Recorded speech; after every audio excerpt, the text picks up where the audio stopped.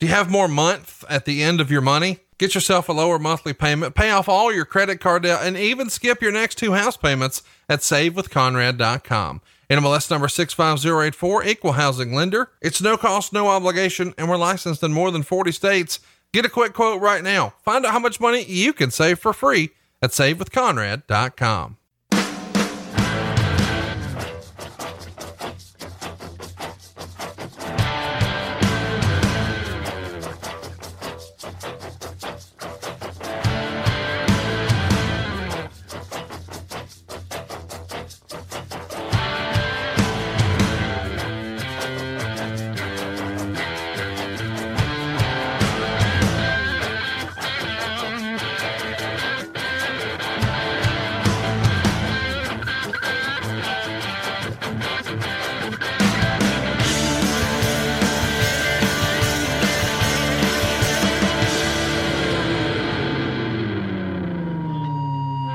Hey, it's Conrad Thompson, and you're listening to 83 Weeks with Eric Bischoff. Eric, how are you, man? I'm doing great, Conrad. Really doing great. Feels like spring here, and getting to spend some extra time outside with the dogs and the family, and just having a great time. Well, and we're having a great time. We're going to be talking about, I don't know, a rather interesting pay-per-view in history. Such a weird moment in time the year 2000 was for WCW. Of course, we're talking about Spring Stampede 2000. We just passed the 20-year anniversary of that show. But before we talk about nostalgia, I thought right at the top of the show, we should talk about some major changes that have happened in professional wrestling over the last week or so. A lot of guys that you and I know have been released from WWE, and you've been on the other side of that call a couple of times. What did you think when you saw this massive list come out this week with all the layoffs and furloughs? Oh man, I felt bad for everybody involved. I felt bad for the fans. I felt certainly bad for the talent that was involved. I felt bad for WWE as a company, because I know that had to be an extremely difficult decision. Not just because so many of the talent that were released had been with WWE for a long time. They were obviously valuable, or they wouldn't have been there in the first place. But, when you develop a 5, 10, 15-year relationship or so with talent, and then because of circumstances that have nothing to do with the talent themselves, or necessarily the business in general, to have to make such a big cut across the boards, not just with talent, but with producers. And I'm sure there's office people that, our listeners wouldn't know, across the boards, all had to take that hit. And, it's no different than, I guess, the restaurant industry or, the retail side of the industry now, our economy. People are getting laid off through, not because of bad business practices, not because they're not performing right, not because of any other reason than the just bizarre, state of emergency, I guess, that we're in across the country that's forcing these changes. And I think it hits me a little differently, and maybe that's not even fair, I guess, to people in other industries. I'm sure it's not. But from my perspective, one of the things I think that resonates with me the most is that so many of these incredibly talented people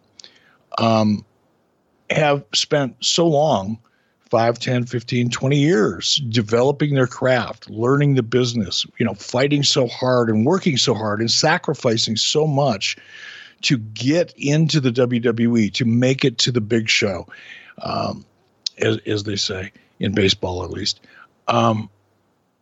That now that, at least seemingly for the immediate future, everything that they've done for, 5, 10, 15 years is kind of like put on hold. And it's not easy to pick up, you've got a family, you've got responsibility, financial responsibilities. You're in the mortgage industry. You know what it's like when people are faced with such an extreme economic downturn that nobody could have planned. Nobody could have foreseen it. And these people don't have the ability necessarily to pick up and take their skill sets down the road to another company that easily. Whether, I know AEW is there, but there's only so much that AEW could, logistically absorb in terms of talent. So it's unnerving. And I've been in their shoes, the talent that's been let go. I know what it's like to sit at home and fear the unknown and wonder, what you're going to do with your life, and it's overwhelming at first, but, in a matter of days and certainly a week or two or three, you start realizing that, when the mental emotional fog is clearing, that there's still opportunities out there. But man, the first couple of weeks, the first month and a half are really challenging. And like I say, I've been there more than once. So I know from which I speak in that regard. And I just feel bad for them. There's so many great talents. As far as the in-ring guys, the in-ring performers who are still wrestling and we hope continue their wrestling career, who do you think has the biggest upside, the biggest opportunity to sort of reinvent themselves and come out a bigger star on the other side? It's hard to say, without knowing. I mean, let's be honest about it. There's really only one other place to go, which is AEW. I have no idea what the philosophy is or the strategy is inside of AEW in terms of developing new talent or acquiring new talent, probably would be more appropriate here. So I don't know what their needs are. I don't know what they're looking for. I don't know what their goals are. So it's really hard to say. But, you look at a guy like Rusev, I think, who is, of the group, Eric Rowan certainly, can fall into this category as well. Guys that have been used prominently in WWE the most recently doesn't necessarily mean that they're the best talent available, but let's face it, their equity is probably higher just based on the fact that they've been visible on the biggest platform in the world the most recently. So, I would, by default, I guess, if I was betting, if I was in Las Vegas, I would probably put most of my money on guys who we've seen a lot of in WWE in the last 6 months or a year. I'd be less inclined to bet money on, certain people that I'm not going to name names, but certain people that we haven't seen a lot of who were let go by WWE. So I think those guys who are, who've been on TV recently, who've been involved in angles and matches and storylines recently, I would say they're probably going to be the first to get opportunities. In terms of changing your characters, most of them are going to have to change their characters. When you leave WWE, you have to leave your character behind unless you got there with it, which in most cases today that doesn't happen. So I would say all of them will be, if not looking forward to reinventing their characters, will have to do so whether they want to or not, to avoid litigation in the future. So I think most of the talent that was let go have been around long enough to know that, this kind of thing happens. It's the entertainment business. Right. It's not like you're working for the post office or the federal government, for God's sake. This is the entertainment business, and the entertainment business can be fickle. You're only as good as your last performance. Your career is subject to the whims and fancies of an audience whose appetite can change rather quickly. So, most of the guys I think and ladies are probably a little bit used to this, but it's still a shock. Well, good luck to everybody involved. You and I both have some friends on those lists, and I hope things are back to normal sooner rather than later. It does feel like we're about to get closer to some progress and maybe some things opening back up, but I don't know, man. If you were a betting man, would you bet on there being another live wrestling show with a packed house? I don't mean maybe a special 500 person show or something like that. I mean an arena show filled to the brim with fans. Do you think that's happening in the year 2020? Oh man, I don't know. One of the things that frustrates me the most about watching the news, and I try not to watch it too much anymore. And for a news junkie like me, or a current events junkie, I'm more of a current events junkie than I am a news junkie. I don't really have much confidence in the news that we consume or what's presented as news anymore. It's all opinion. 90% of it is opinion, more than anything else. Either implied or obvious. So I don't really pay a lot of attention to the news, but I do read a lot. I do seek out information because current events is always been something that's interested me or fascinated me. But in this environment, nobody knows. Right. This is a virus that has we've never had to deal with before, and every day, and I'm guessing probably every hour, with all the people that are researching this virus and trying to come up with vaccines and antidotes for it, and the research that's being done all over the world on this, I would imagine that the medical community, the scientific community is learning more about this virus every hour. Mm-hmm. And as a result of that, every hour or every day, we get new information. And I don't know. Again, if I was a betting man, I wouldn't bet on it, because I think it's going to take, not only is it going to take a period of time before the collective population of the United States and the world starts really believing that this virus and this pandemic is actually under control, as opposed to hoping that it's going to be soon. Right now, we're in a hope it's going to be soon kind of frame of mind, at least here in the United States. And we're starting to see some early indications that hospitalizations are going down, death rates are starting to level off or go down, and they're projected to drop off even further. I don't use the word drop off and death rates in the same sentence, but you know what I mean. So the indications, the very early indications are that we're starting to see things getting under control. But there's a big difference between getting things under control and getting to the point where not only government officials and in industry, the people that own these arenas and the insurance companies that insure them, the entire industry as a whole gets comfortable with the idea of putting 10, 12, 15, 20, 60,000 people in an arena, or a football stadium for that matter. I don't see it happening this year. I don't. And I'm an optimistic person. I sometimes, have to kick myself in the ass for being overly optimistic about situations that I shouldn't be. But even given my optimistic perception of things, or perspective on things, I should say, I just don't see it happening. The end of 2020 is what, 8 months away? Yeah. I think it's going to take much longer than 8 months before things get even close to normal. What would you do if you were, if WCW is still around and you've got to figure out how to navigate this? Obviously, the touring piece of business is gone. House show is no more.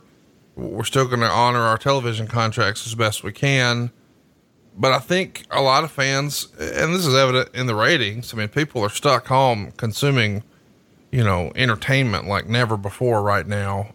People are binge watching one program after another, but not the current wrestling. We've seen ratings continue to slip, and it's not because there's better competition on TV. There's very little new content being produced. People just are having a hard time, in my opinion, getting into professional wrestling presented without a crowd, because it is such CM Punk even went on record as saying wrestling is impossible to watch without a crowd. It's more evident to him now than ever that it is a medium that sort of lives off of the crowd. And now that, hey, this might not be so temporary, we may have another, 6, 8 months, maybe a year, who knows? What would you do? What would be the Eric Bischoff solution to try to keep things fresh? I don't know, Conrad. It's so hard for me to put myself in today's current situation, because when I was running WCW, we didn't have the same type of contractual relationship with our television partners that obviously WWE does, and presumably AEW does. I don't know what their contract says. But we were owned by Turner Broadcasting, and Turner Broadcasting owned TNT. So there was an entirely different kind of relationship. But when I think about, especially watching this show, it kind of made me think about the parallels in some respects. The show that we're about to cover, Spring Stampede 2000, was kind of a reboot. WCW had been, getting its ass kicked and We lost a lot of audience. The brand had suffered tremendously. So much of the audience had abandoned WCW at this point, moved over to WWE and the new Attitude Era that followed the NWO era and the Nitro era. That we were forced, entirely different circumstances, obviously, but we were forced to kind of get together and say, okay, we've lost so much of our audience. How to reboot this thing in a way to keep it exciting? And I think in retrospect, looking at this show and reviewing it for this podcast, I think one of the things that could have been done better was to stay off TV longer. You know, my initial goal was to take, WCW off the air for at least 3, 4, 5, 6 months to really cultivate and capitalize and exploit the absence makes the heart grow fonder factor, and also to let the audience kind of forget just how bad things had been, and to relaunch with a new energy, a new brand positioning, a new attitude, new stories, all that. And we didn't give ourselves enough time. I think, if I was running something right now and was faced with the situation that we're in right now, I would advocate, I don't know if anybody would buy it or not, but I would advocate pulling the stuff off the air. Now, I know WWE can't do that. They've got a massive, television contract with Fox, obviously, in USA. Again, I don't know what AEW's relationship is with TNT, but if it were possible, without any risk of losing said contract in the future, to just take it off the air. Because unfortunately, the situation that we're seeing now, WWE is continuing to put content out, and we continue to see the audience deteriorate week after week after week. And I'll take you back to something that we discussed a couple episodes ago, maybe a month or two ago. A good friend of mine, Gary Considine, former executive producer of The Tonight Show with Jay Leno over at NBC, and he's also created, executive produced a ton of other stuff, Access Hollywood and things. I could name a dozen of them that you would all recognize. But one thing that he said to me is, once the audience leaves you, once they decide they're going to watch something else for whatever reason, once they make that emotional decision to invest their time in something other than your show, it's really fucking hard to get them back. It's harder to get them back than it was to get them in the first place. And I think about that now when I drop in on whether it's, SmackDown, because, Bruce and my loyalties are with Bruce and the team at SmackDown. So if I do drop in on anything, it's going to be SmackDown. I do check out, Raw, a little bit of it as I check out AEW. I drop in. I don't sit and watch the whole show.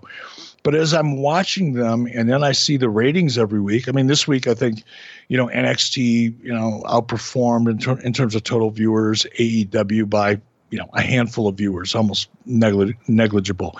But both, I think AEW was around 653,000 viewers. Let that sink in just a minute. 500,000 viewers across the country, a population of 330 million people in the United States who are locked in their homes, and AEW was able to, whatever the number was, 650,000, and NXT might have been 652,000. That's frightening. That means that the people that were watching, AEW, when they were kind of living in that 700,000 to 900,000 viewer category, NXT was probably 10 or 15% below that on average, and head-to-head maybe 20% below, whatever the numbers were. A good chunk, 25, 30% of that audience has said, I don't want to watch this stuff anymore. And they've made that emotional decision to seek their entertainment elsewhere. We got to get them back. How do you get them back? What are you going to do, especially in the case of AEW, which really only launched, what was it, 8 months ago? Yeah, 6 months ago? However long ago it was. They still have the new car smell, right? And now they're going to be faced with, oh my gosh, we've got to rebuild this audience. How do you do that? when you're still new. NXT, same thing. They've been struggling. They've had a hard time competing with AEW, very difficult time competing with AEW. We've talked about this in the last couple of weeks. You look at NXT and the tactical and strategic advantages that NXT has over AEW is kind of mind-boggling. They've been around for 8 or 10 years. They've been being branded. They've got the full cross-promotional support of WWE on the USA Network and on Fox. There's the ability to stunt cast NXT when necessary with some of the top stars from either Raw or SmackDown. NXT has a tremendous strategic and tactical advantage, but it doesn't matter. It's not working. Right. And they're struggling. So it's just going to be interesting. I would advocate, though, I'm sorry, I'm going a long way around the block. I almost forgot the freaking question. If it were me, I would advocate pulling it. I would advocate not producing shows until we can get back in front of a live audience. And I know that's extreme. I know in some respects that could be playing Russian roulette with the company itself, but it's a question of risking, it's a matter of risking that one bullet. You're playing Russian roulette. Assuming you're playing with a revolver, you've got 6 rounds, potentially, and there's only 1 round in the chamber. It gives you reasonably good odds of surviving it.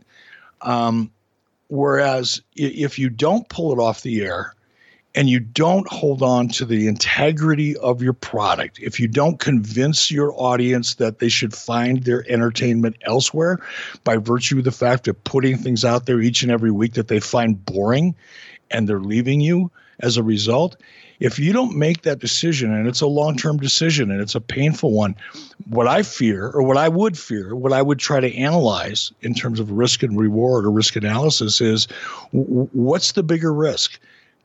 Convincing my audience over the next 6 months that my product sucks because I'm putting on a product that wasn't ever designed to be produced in front of no audience? Right.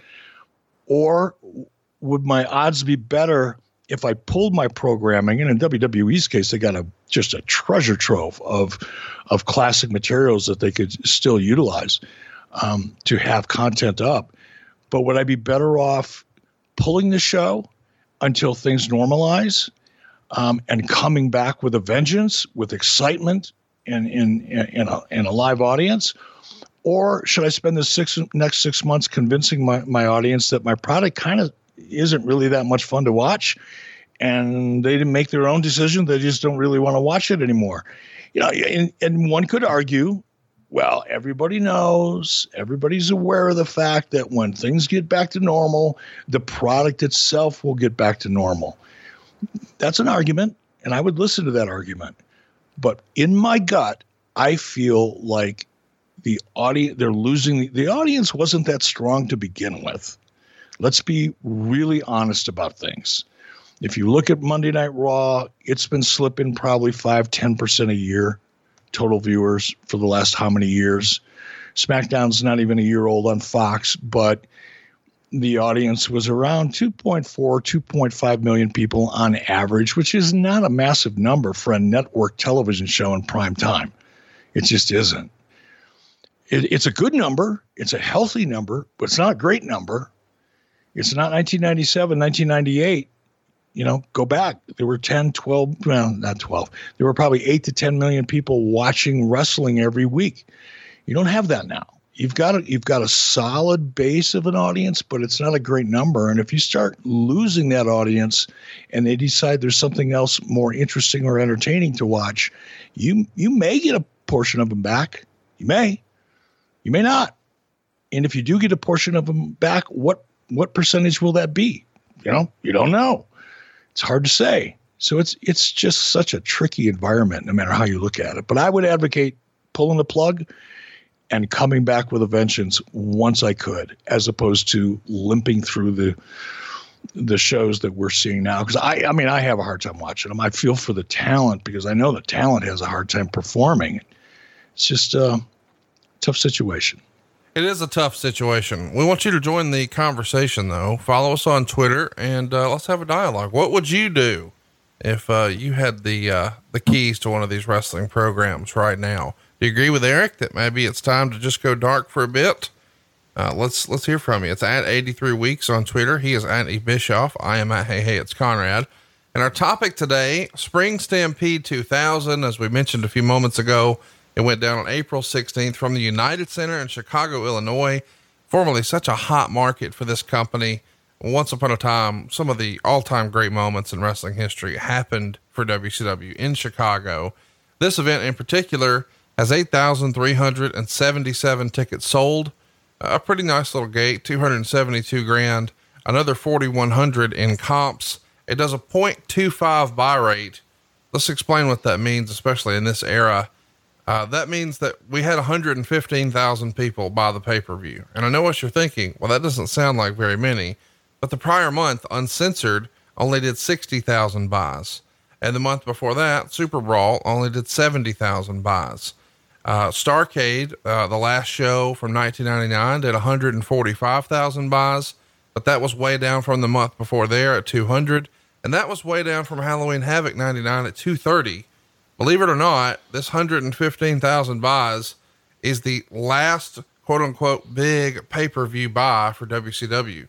Bash at the Beach 2000 is going to do 100,000, but nothing else even breaks 100.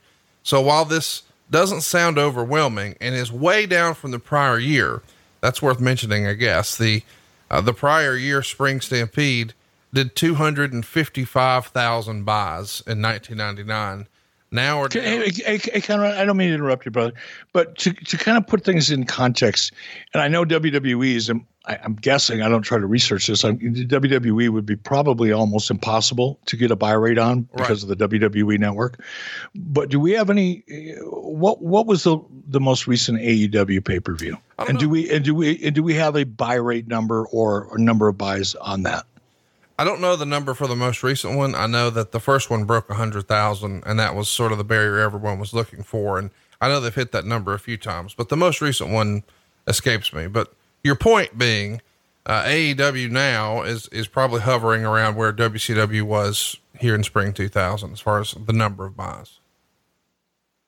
Yeah. I just, I haven't seen, it used to be everybody would publish everybody else's pay-per-view buy rates and numbers and attendance figures, and along with everything else that they publish, including things they probably shouldn't have, or shouldn't have gotten out of the company. But I haven't seen certainly haven't seen a WWE buy rate since the network came about, and I haven't been following AEW's buy rate. So I was just curious. Well, Meltzer does discuss the buy rate. Obviously the WWF is much different now because of the network, but he will break down the number of buys, for say an MLW or even, AAA, but certainly the AEW shows.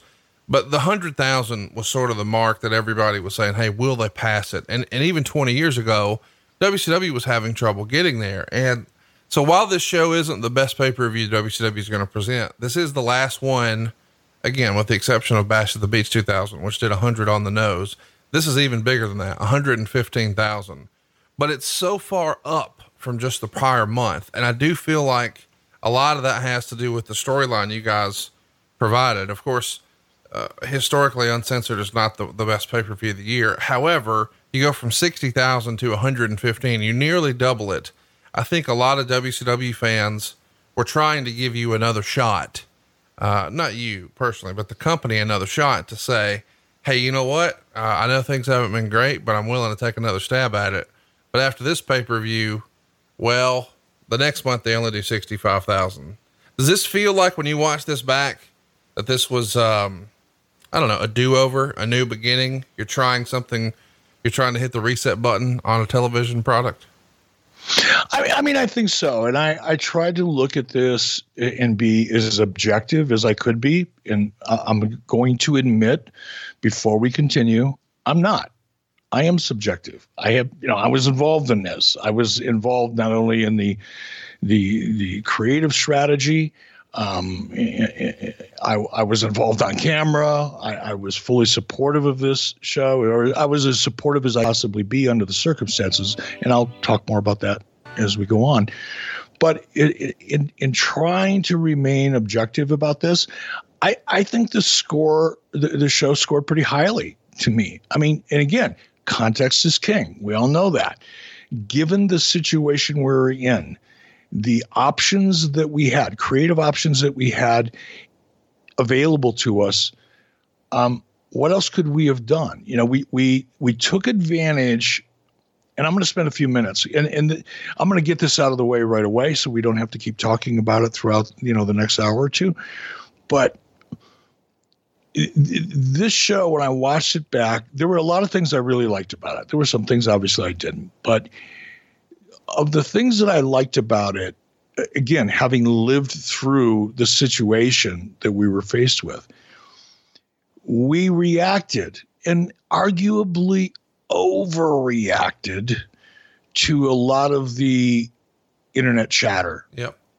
And the criticism of not just me, but of Hulk Hogan and Ric Flair and the old guys, right? That was kind of like and it was really left over from, I think a lot of it was a hangover that we all got from drinking way too much WWE scotch, meaning, every week while WCW was curb stomping Vince McMahon in the WWF, for a couple of years, their theme was, yeah, but they're old. We need young. We need new. We need fresh. And we've been hearing that I'm not in the business any longer, but I had been in the business for over 30 years. And for 30 years, I heard that same conversation, right? No matter where I went.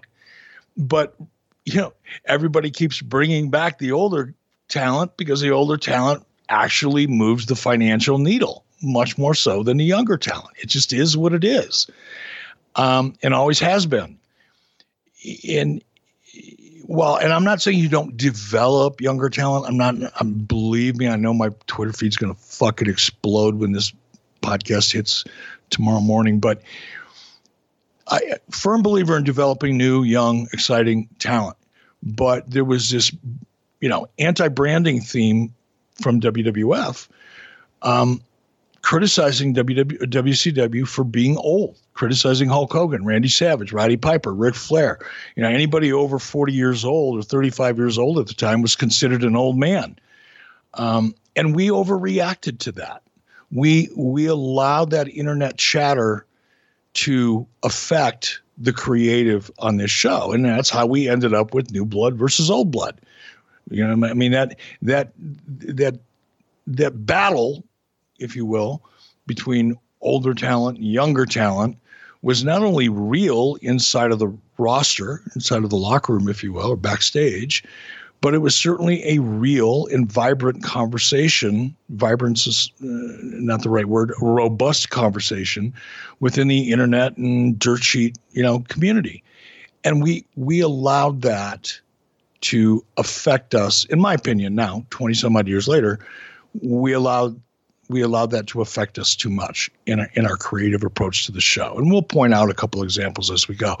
But the basic premise or strategy, I think, of this show was to strip all the belts, right? Every belt is up for grabs. I still like the idea, given the circumstances we were in at the time, because that was one of the things that we could do to communicate to the audience that this is going to be a whole new show.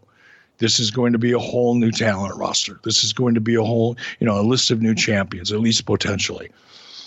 I think that was smart, given the perception or the reality of WCW as a brand at the time. So I did like that aspect of it, but I do admit that I, for sure, allowed that internet chatter to affect me more than it should have. Is that something you carried with you? We know that you're not going to be with WCW too terribly much longer before you're back on hiatus again, and then try to put together some investors to buy it and blah, blah, blah. But when you find yourself working with TNA again later, and then most recently with WWE, did you sort of hang your hat on this lesson as well? I mean, did it sort of help you navigate some, what's the internet saying and how much emphasis should we play on that? No, it wasn't, it wasn't news to me. I mean, I succumbed. I compromised here. And I think that's, again, looking back at the entire situation, again, I lived it. I went through things that the audience will never know about. Maybe some of those things we'll reveal on this episode. But when I got done watching this episode yesterday, actually, the thing that I walked away with, just me personally, after, 20 minutes after it was over, was that I compromised. And while some of those compromises ended up being pretty good under the circumstances, overall, this show was really about compromise. And I knew going in that we were reacting too much to the internet chatter. I knew going into this weeks before this show, I knew based on the creative direction that we were taking, that we were allowing the audience to dictate too much to us. And we weren't taking control of our own product. And don't get me wrong, I was the guy who in WCW I wouldn't sit backstage in Gorilla with a set of headsets on and watch a little 8x8-inch monitor. That's bullshit way of, in my opinion, a ridiculous way of trying to gauge or evaluate an audience's response to anything. Yeah, you can watch a match very closely and you can see missed spots and you can, with a tremendous amount of detail, help direct what's going on in the ring when you're sitting there with a monitor in a gorilla position. But what you don't get, and in a sense, let me back up. In a sense, when you're sitting back in that gorilla position and you got your headsets on and you're surrounded by people who are doing much the same, that's a different kind of bubble. You're not experiencing what's going on in the ring the same way the people in the arena are. And that's a big, it's not a criticism. It's just an observation. It's one of the things that I think, WWE could do a better job of, is really getting a better feel for what the audience really wants, as opposed to assuming you know what they want, laying it all out in great detail, putting on a set of cans, sit back in a little draped off room for 2 hours or 3 hours and lose yourself in a monitor. You're not really feeling the audience. So I think in many respects, one of the things that I think that people could do better today is to really understand the audience, whether it's through research, whether it's through just dressing up in a disguise and sitting in the cheap seats up in the balcony and watching the show with the rest of the fans, whatever you could do, get a better idea what the fans are really thinking. And I think we just overcompensated for that here. I'll speak for myself. I overcompensated for what I felt the audience wanted here. And we just went a little too far with it.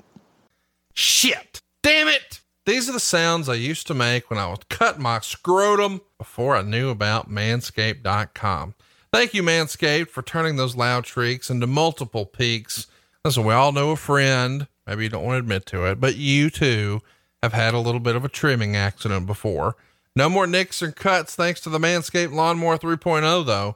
This is their 3rd generation trimmer featuring advanced skin safe technology to keep your bad boys nice and smooth. Those manscaping accidents are finally a thing of the past. They've spent 18 months engineering the greatest ball hair trimmer ever created. Of course, we're talking about the brand new and improved Lawnmower 3.0.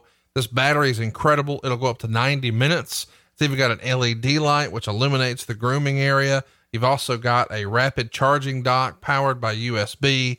There's so many success stories for this. It has become a part of professional wrestling. See what all the hype is about. Everyone I know has a new lawnmower, and you should too. Get the Lawnmower 3.0 with 20% off and free shipping when you use the promo code 83weeks at manscaped.com.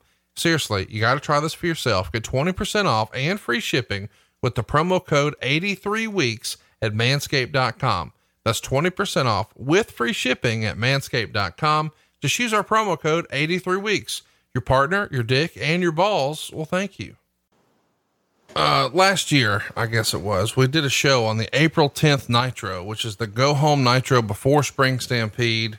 I encourage everybody to check out the archives and check out that episode. Pretty interesting show, and it sets the tone for what we're going to see here.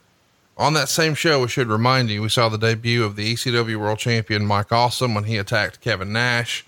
We also talked about a lot of the moving and shaking there, but let's touch on some of it here. Meltzer would report the legal controversies at first appeared settled on April 10th when ECW and WCW came to an agreement where WCW paid ECW a reported six-figure settlement regarding the contract of Mike Alfonso and agreed to certain stipulations regarding his portrayal on the Nitro program that evening, and that he would drop the ECW title on April 13th in Indianapolis. Alfonso had reportedly signed a 3-year deal with ECW. Alfonso had denied that to people in WCW, and if ECW had no legal hold on him, there would be no breach and no reason to reach an out-of-court settlement and a contract buyout on ECW. Okay, let me interrupt you right there. That's wrong. Okay, and again, that's something that Dave Meltzer, because he's, and I don't mean this to sound derisive, not taking a shot at him. He's ignorant. He's not a lawyer. He certainly didn't work within the legal department at Turner Broadcasting. He certainly didn't have any insight into the corporate philosophy of litigation and when to settle and when not to settle. And the threshold, the financial threshold, where where it becomes easier and actually cheaper in the long run to settle than it does to fight. And that, by the way, I hated that. I wasn't a fan of it, because that kind of thing, that kind of philosophy where, hey, we'd rather settle for six figures. In this case, it was probably $100,000, maybe a little more. I have no idea. I wasn't involved in it, but it's easier to settle and just move on than it is to fight things out. And Meltzer stating, well, they wouldn't have entered into a six-figure agreement if there wasn't any, substance to it, is just another example of Dave Meltzer not knowing what the fuck he's talking about. Perfect example. Sorry for the interruption. Supposedly, one of the negotiations is we want the announcers on the show, Nitro, to say that Mike Awesome is the ECW World Champion. He has a title defense that will air this Friday on TNN. And the other is that Awesome would not do an interview on the show, which he did. Do you remember there being some sort of an agreement that we're going to acknowledge he's the ECW World Champion? No, I don't. Let me explain why. And this is another thing that I think we should, knock out right away. Because otherwise it'll keep coming up throughout the show. Keep in mind, when I got sent home in 1999, which is just months before this, really 5 or 6 months, whatever it was. I was still under contract. And I had 2.5 years left on that contract. Turner Broadcasting had, it's a legal term, paid or played me. They executed the pay or play provision in an existing contract. Once a company pulls that trigger, once they advise you, put you on notice that you've been paid or played, for a lack of a better way to say it, you can't, they pull the trigger, the bullet comes out of the barrel. In my case, that bullet was, you're going to get your 2.5 years of compensation. You're going to get all your stock options. You're going to get all your stuff. You're just not going to come back to work. Once they pull the trigger, the bullet leaves the barrel. I am now paid or played. They can't hire me back. They can't make me come back. They have to honor the contract as it was when I signed it, with no changes whatsoever, once they exercise that provision. Now, what happened here was they came, we ended up talking about me coming back. I started the conversations with Brad Siegel. I had an agent at the time with CAA by the name of David Tinzer. And David was a great agent. He's since retired. I went to David. I said, David, they want me to come back. What do we do? And I sat down. I sat down with David Tinzer, and he said, okay, Eric, how do you want this to play out? What do you want out of this? Just think about yourself. Don't think about the company. What is your wish list? And that's exactly what I did. I said, okay, I want 100% of the money that they owe me under my current agreement, which is close to $1 million. I want to hold on to my stock options. And I don't want to be involved in management in any way, shape, or form. Brad Siegel wanted me to come in. He wanted me to come back to oversee all of the creative. I made it clear that I didn't want anything to do with Turner Corporate. Nothing. I'll oversee the creative. I'll be responsible for that. But I don't want the responsibility for anything else within WCW, Turner Broadcasting, Time Warner. I don't want any meetings. I don't want any conversations. I don't want to be included in any emails. I don't want any of that. All I want to do is be responsible for creative. And oh, by the way, I want a 2-movie deal out of this. And I ended up getting what's called a put commitment, meaning Turner Broadcasting, TNT in particular, made a commitment to, as a part of my new contract, to guarantee me at minimum, it was either 2 or 3, I think it was 2 movies for the TNT network, which I could then take through CAA and David Tinzer, and I could leverage those into other production opportunities over and above my compensation from WCW under my new agreement. So in short, and the reason I'm saying this is it's really easy without understanding the complexities in the details of my new contract during this period that we're in right now in 2000 was much different than my responsibilities in my contract under my previous agreement. So here I had no conversations with Diana Myers. I had no conversations with Turner Legal. I didn't want them. They were instructed not to call me. I didn't want to know about it. So whatever machinations were going on and details were going on with regard to this lawsuit didn't end up on my radar screen. So I really couldn't tell you what the details were. Well, what a fascinating story it was. I mean, the payoff for this thing, the compromise that's going to be reached is ultimately going to happen at an ECW show where you have a WWF contracted wrestler come back to the company, ECW, to defend the company against a now WCW contracted wrestler who is still the world champion. So a WCW guy loses the ECW title to a WWF guy. Pretty remarkable. I mean, that feels like something that would have never happened just a year prior. And now it's the reality here in this era of Nitro. Keep in mind, and I think Bruce Pritchard could speak to this far better than I, but keep in mind that ECW was funded by WWE. Right. I mean, it's really funny. You go back and you listen to some of the, the promos, famous, Heyman promos where, he's rallying against the establishment and how awful WWF is and how awful WCW is. And they're the little engine that could, they're the renegades, they're the future. But Vince McMahon was paying Paul Heyman's bills. So while it may seem, if you don't know what was going on behind the scenes, but WWF, Vince McMahon, was financially supporting ECW at the time. So with that in mind, yeah, sure, it seems strange to the average person who doesn't know, but when you understand what was really going on behind the scenes, it's not surprising at all. Talk to me a little bit about the idea here behind using Mike Awesome. Obviously, I'm a big Mike Awesome fan. We've talked about that a lot here on the show. I loved his presentation in ECW. It doesn't feel like it ever quite clicks with WCW, or for that matter, the WWF. Why don't you, who was pushing for Mike Awesome, and why don't you think he was a better fit for WCW? Oh gosh, I'm not really sure who, and again, I know I've said this a million times and nobody really wants to believe it, but I wasn't watching ECW, so I really wasn't familiar with Mike Awesome when we brought him in, but Terry Taylor was, Kevin Sullivan was. There were other people in WCW who were very close to the creative process or involved in the creative process who did have a much closer picture and view of what was going on with ECW than I did. And they were advocating Mike Awesome. Now, it didn't hurt that Mike Awesome, I believe he was Hulk Hogan's nephew. That didn't hurt either. It certainly helped and helped pave the way But Mike Awesome, and it was really interesting. I've talked about Mike Awesome in the past, and people have interviewed me about Mike Awesome in the past. And I've always had this kind of vague perception, or not perception, but this vague memory, I guess, of working with Mike. And he was the easy guy for me to work with. He was very professional, very quiet, kept to himself, did the best he could. He was a pro.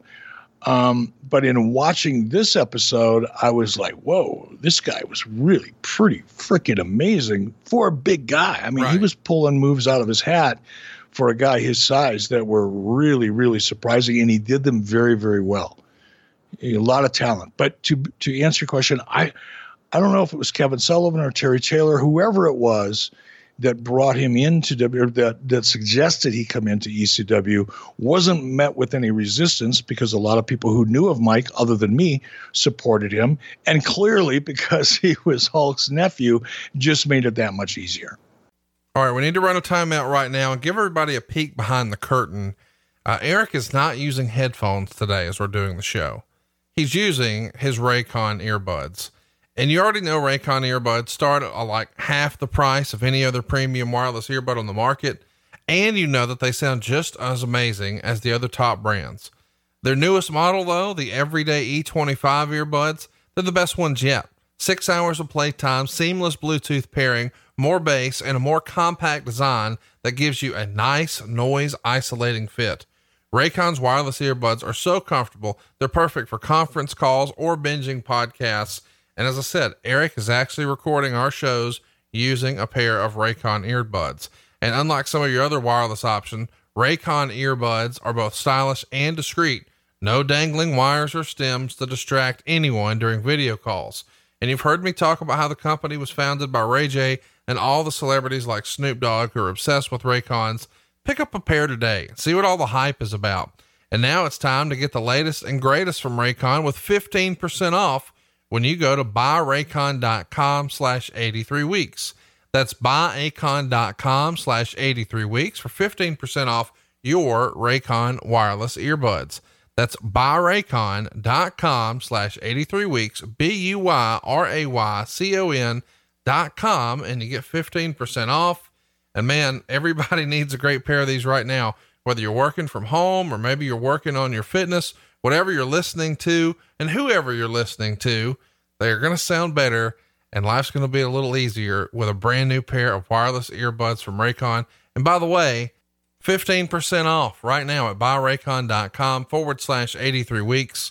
Everybody needs a pair of awesome wireless earbuds, and why overpay? Get the same great sound at a fraction of the price. It's buyraycon.com/83 weeks. Talk to me a little bit about the creative of how we know that we're sort of trying to hit the reset button and we're trying some new things. We've got Eric Bischoff working with Vince Russo, which has never really happened. And we're going to hit the reset button, strip all the champions, develop some new tournaments. So with this sort of new vision, I guess you guys need some sort of central theme, central storyline, central angle. And for years and years, WCW's bread was buttered with the NWO storyline. Is that sort of how we decide on New Blood versus the Millionaires Club, with respect to what you had talked about, where it had always been, the youth and the age? And talk to me about why we ultimately decide on, hey, we've got to have something, even though we are starting over, we've got to have something to get us going. So let's sort of divide the locker room where maybe once upon a time it was half WCW and half NWO. Well, maybe the issue now is you're old and have all the money and we need our shot, which had always been sort of the knock on a Hulk Hogan or a Macho Man or WCW in maybe a 94, 95, 96 time frame. Why is this the piece of business that we're going to say, all right, here's our first storyline? Well, going back to, what we were talking about at the beginning of this episode, that was the temperature within the wrestling, the peripheral wrestling community, whether it be internet, dirt sheets, whatever.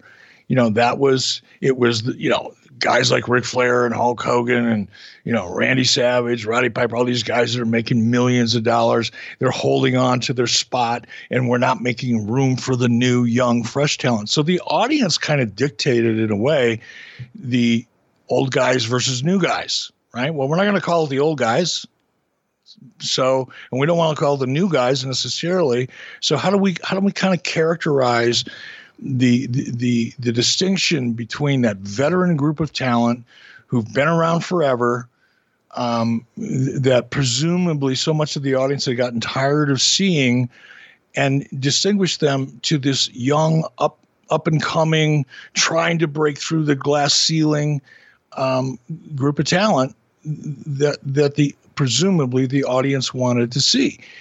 And New Blood versus Millionaires Club, because many of the guys were millionaires, or at least had been for a minute at some point in their careers, kind of made more sense. The perception, at least within the audience, is guys like Piper and Flair and Hogan and Savage and, so many of the other, Hall and Nash and so many other people were all millionaires. Therefore, they didn't care about anybody else but themselves. Okay, let's figure out a way to exploit that.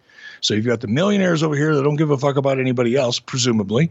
And then you've got these young, hungry new guys here. Let's just come up with New Blood versus Millionaires Club. And that's really it. We didn't really reflect or try to connect any dots to NWO or anything like that. It was, okay, what is our current reality?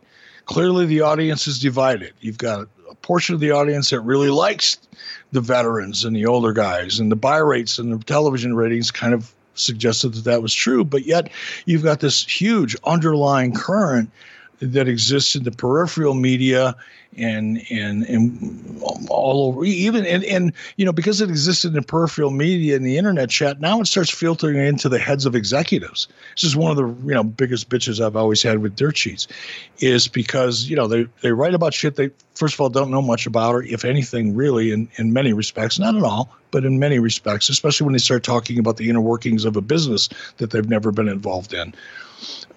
Or like Dave Meltzer talking about the legal philosophy of a corporation that, he couldn't find the legal department in Turner Broadcasting if he got dropped off at the CNN Center.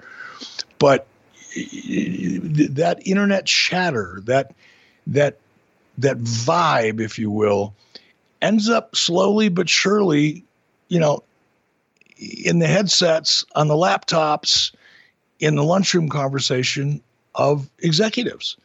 So it's like, okay, we either fight it or we embrace it. Let's embrace it and try to make money with it. And that's what this pay-per-view really represented. And that's what the New Blood versus a Millionaires Club, that was the manifestation of what was really going on in the peripheral media at the time. I can get behind it. I get it. I understand it. Talk to me about what at the time when we've often heard that, the booking philosophy for wrestling for a long time was you start at the end and sort of work backwards. So you figure out what you want the big finish to be, the grand finale, what's the payoff, brother, and then work backwards. So talk to me about when you first launched in this direction, what did you think the end of this looked like? Where is it all going? I think it's a good question. And I was thinking about that as I was watching this, because again, I hadn't watched it since I did it. So it's 20 years old this month. And I was trying to recall, what were we thinking? Where did we want to go from here? What was next? And I think the idea, as best I can, pick it apart and recall it 20 years later, I think the idea was to create two distinct groups, two different factions, the Millionaires Club and the New Blood, but also create rivalries and competitive situations between individuals within those respective groups. So it was kind of a launching pad, if you will, to establish a certain category of talent, being the Millionaires Club, establish the New Blood, and then create rivals within those two groups, and eventually have kind of a new approach to what we were presenting. We certainly wanted to. We wanted to try. I mean, we certainly did with Billy Kidman, for God's sake, and Hulk Hogan. We really wanted to make an effort to get some of the younger talent over by rubbing them up against, as giving them the rub, as they say in the business, with more established talent. And I think Billy Kidman and Hulk Hogan was the perfect, illustration of that. So the idea, two separate camps, but create rivalries and competition within those camps so that we can elevate the younger talent that we've designated to be the kind of the next level of superstars in WCW by giving them a rub with some of the established talent. You saw that with Vampiro and Sting in this episode. You saw it a number of times. That was the approach. And to do a better job of answering your question, did I see an end that I was working backwards from? The answer to that is no. Let's talk about the announcing situation here as we get to Spring Stampede. We've got Tony Schiavone, Scott Hudson, and Mark Madden as the commentators. Tony Schiavone, of course, is the voice we all grew up on. He is really the voice of WCW. We know that his career has now got a second act with AEW. Scott Hudson is a guy that, I got to work with quite a bit at some StarCast events, and Mark Madden as well. And I'm a little fascinated by Mark Madden's run in wrestling because he was such a, he was a shit disturber and he played a great role. I mean, he was great in his role. And I just think as a television antagonist, he's probably fairly underrated as far as just, having his finger on the pulse of what the quote unquote hardcore fan is thinking. And I thought he did a great job. And for whatever reason now, he's not doing much of anything in wrestling. And I think that's a little curious. When you watch this back, what'd you think of Mark's performance? And what can you tell me about why he was the right guy to sort of stir the drink for WCW? Well, he's a polarizing son of a bitch. There's no question about it. He used to drive me freaking nuts. And I think, okay, I remember Dusty Rhodes telling me, and I'm sure Dusty didn't come up with this, but this is where I heard it first. Keep your friends close and your enemies closer. I figured, okay, this guy's going to be mouthing off. He's going to be telling the world what he thinks. I'd rather have him under my tent and have a little bit of control of him than have no control over him. That was the initial reason I brought Mark in, but I'm not lying. I'm telling you the truth. However, I got along with Mark right off the bat. I like Mark Madden, and I think you said underrated. I think he's severely underrated as a color commentator. And it doesn't mean he was perfect. He took things too far. He was too cute for the sake of being too cute sometimes, and detracted from what was going on inside of the ring. And there's a couple examples I'll give you in this show, but they were minor, but they stood out to me. Right. But I will, one of the notes I made, I got like 8 pages of notes on this show. One of the notes I made was Mark Madden, John Madden. And I think Mark Madden is a heel version of John Madden. To your point, Mark Madden really had his finger on the pulse of what the hardcore, fan was thinking and feeling. And he was an everyday guy. Mark didn't try to be something he wasn't. He's still the same guy today. If you do an interview with Mark Madden today, if you sit down and have a sandwich with Mark Madden today, he's still the same guy. He's a genuine article, and he's talented as hell. He's quick-witted. He's smart. He's articulate. He's really, really talented, but he has that heel edge to, not even an edge. He's decidedly a heel kind of a color commentator. He was back then, but he reminds me. And when I was listening to the show, he's like, there's a lot of, to me at least, there's a lot of parallels between Mark Madden and John Madden. John Madden is the babyface everyday man that has his finger on the pulse. John Madden didn't talk over your head if you were a football fan. John Madden put things in terms that the average football fan could really relate to. And I think Mark Madden did the same thing in a heel version. They're very similar to me in some respects. But I think Mark Madden is severely underrated. I'll tell you who else is underrated, and I made a note of this as well. Scott Hudson. I put Scott Hudson over before, and I'm going to do it again here. Scott Hudson, I think, is the most underrated play-by-play announcer that we've had in a long time, or color commentator, because Scott Hudson could paint the picture that the producers wanted the audience to see, sometimes better than the talent themselves could. Or at the very least, almost consistently, Scott Hudson was able to augment the reality of the story that we wanted the talent to tell in a way that a play-by-play color commentator should. He did a very, very good job. Scott Hudson is, I noted this a couple times on the show, the great job that Scott Hudson did here. You know, Tony always did a great job, but Scott, to me, and Mark Madden, really did a great job on this episode. I think it's a great crew as well. I'm curious though, when you were with TNA, did you ever think about doing business with Mark Madden or Scott Hudson? You've talked about what a fan you were of theirs here, watching them back. Did their names come up as best you recall at Impact? When I was at Impact or TNA, announcers were kind of off limits for me. I got you. I had opinions. I would occasionally express them, and I'll give you one right here. We probably should have talked about this in the TNA episode, but I think it's relevant here in a way. I brought in Mike Tenay. I'm the one that gave Mike Tenay his gig in WCW and his first real crack at national television, and I'm glad I did. And I'm proud of the fact that I did. But I brought Mike Tenay in as a color analyst, as a walking, talking encyclopedia that could fill in the blanks in those moments during the course of a match when it was necessary. Mike Tenay could, better than anybody, bring detail and color and dimension to the presentation we were seeing on a screen, better than anybody else that walked the face of the earth. He was excellent at that. But within TNA, they put him in play-by-play. There are two different skill sets.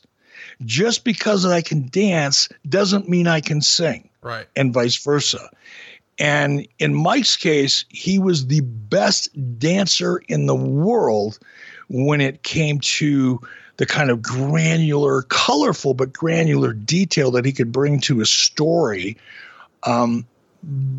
But man, he couldn't carry a note to save his life. He was not a good play-by-play guy. And TNA put him in that position, and it didn't suit him. He would have been so much better in color commentary. But I voiced that. I did bring that up. And it went absolutely nowhere other than to get me heat.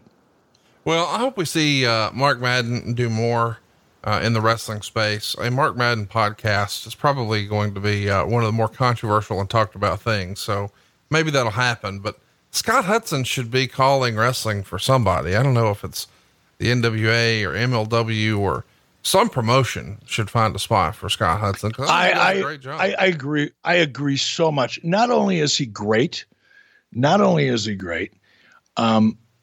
in terms, if you're a producer out there, if Tony Khan, if you're listening, or anybody that talks to Tony Khan, not that I'm trying to displace anybody at all, but if there's a role on a new show or a supplemental show or feature spots or whatever, not only is he great at what he does, but he's the professional's professional. He is unlike most people that you'll come across in the wrestling industry because he is such a pro. I can't recommend him enough. I worked with both him and Mark, and they did a lot of stuff for our fight broadcast, and I never had to say anything. They just knew. I'd say, hey, here's what's coming up, and they knew what to do. I mean, these guys are professionals, and that comes through here on the show because everybody is working real hard to do their best to sort of make chicken salad here with this show. Let's get started. We got Ric Flair and Lex Luger as a tag team, and this is a 4-on-2 match. Can't believe that's real, with the Mamalukes and Ron and Don Harris on the other side. Star and a quarter. Flair's wrestling in clothes. This is all just weird. The way this show starts to me is just weird. What'd you think watching it back? Yeah, I'm kind of conflicted in a way. I have my opinions of things now, which with 2 decades of experience and maturity and exposure to different ideas and things, I don't look at things the same way I did 20 years ago. Hopefully not too many people do. unfortunately, within this industry. Some do, and we all know who they are. But time moves on, times evolve, attitudes change, audiences change, and I've changed. And I look back at this now, and on one level, from a psychology point of view, within the context of the whole show and what we were trying to achieve, it worked because Lex and Rick walked out of there as baby faces. And the Millionaires Club, we had to invest in them. We had to get them over. We couldn't just go out there and stomp mud holes in them and just completely wipe out the Millionaires Club, or there'd be absolutely nowhere to go with it.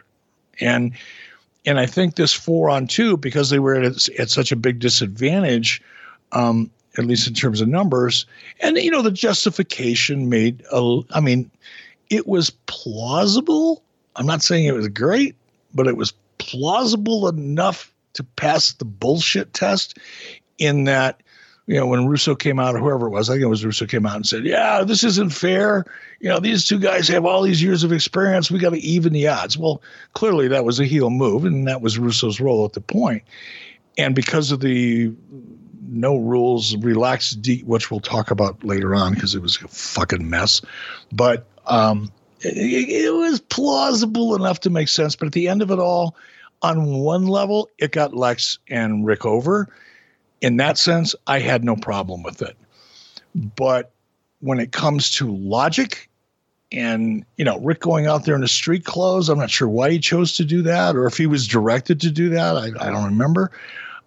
It just made it feel, I don't know. It didn't feel right to me.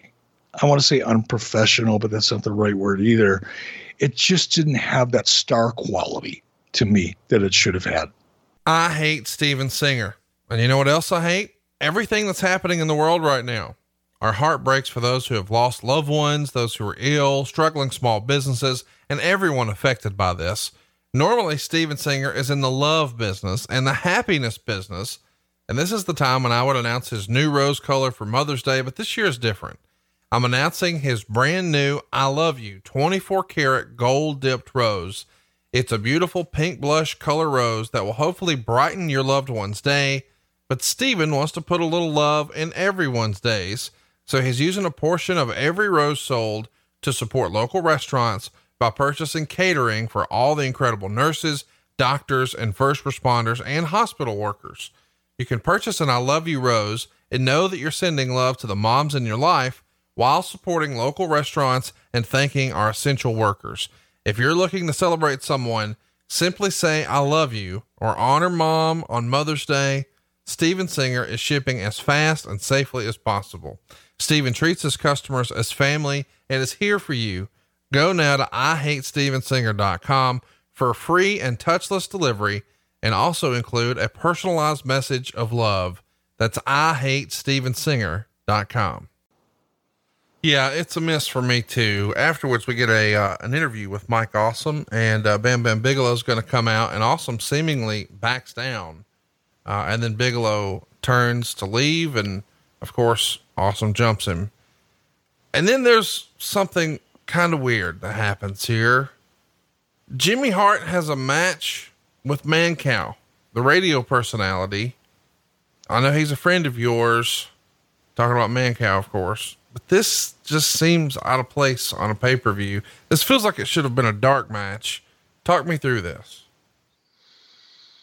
Well, Jimmy Hart's a friend of mine too. Just because Mancow is doesn't mean Jimmy Hart isn't. My apologies. Just want to point, yeah.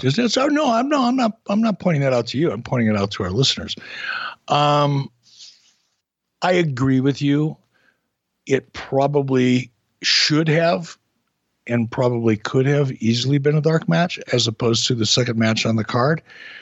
And then I'm going to say, I don't think it was that bad for what it was, given that Jimmy was probably 50 years old at the time, 50 some odd years old, and not an active in-ring performer. Certainly been around it, long enough and understood it, but from a physical point of view, not really the right guy to go in there and do something like this. And clearly Mancow was stunt casting. All that being said, I was entertained by it for what it was. Was I expecting Hurricane Radas and, 6-foot drop kicks and, crazy shit happening, within the ring? No. For what it was supposed to be, I think it actually kind of worked. And Mankow's a crazy mofo. He sends me the weirdest texts. Every once in a while I'll get a text from him at all hours of the day and night. And I'll look at it and I go, well, fuck, I don't have a clue what that text means. And then I'll think maybe I'll call him back. And have you ever talked to Mancow on the phone? No. Oh, it's like sticking your head in an airplane propeller. Just bop, bop, bop, bop, bop, bop, bop. It's like you'll have a 15-second conversation before you get a word in edgewise, and the conversation will be over and he'll be on to something else. He's like super, super ADD, but incredibly talented, an amazingly intelligent guy, super nice guy, big-hearted guy. I saw him about a year and a half ago. I was in Chicago and went and he's a part owner in a really, really great restaurant in downtown Chicago. We went and had a great dinner and got caught up. Super guy. Now, what was the reason for this match?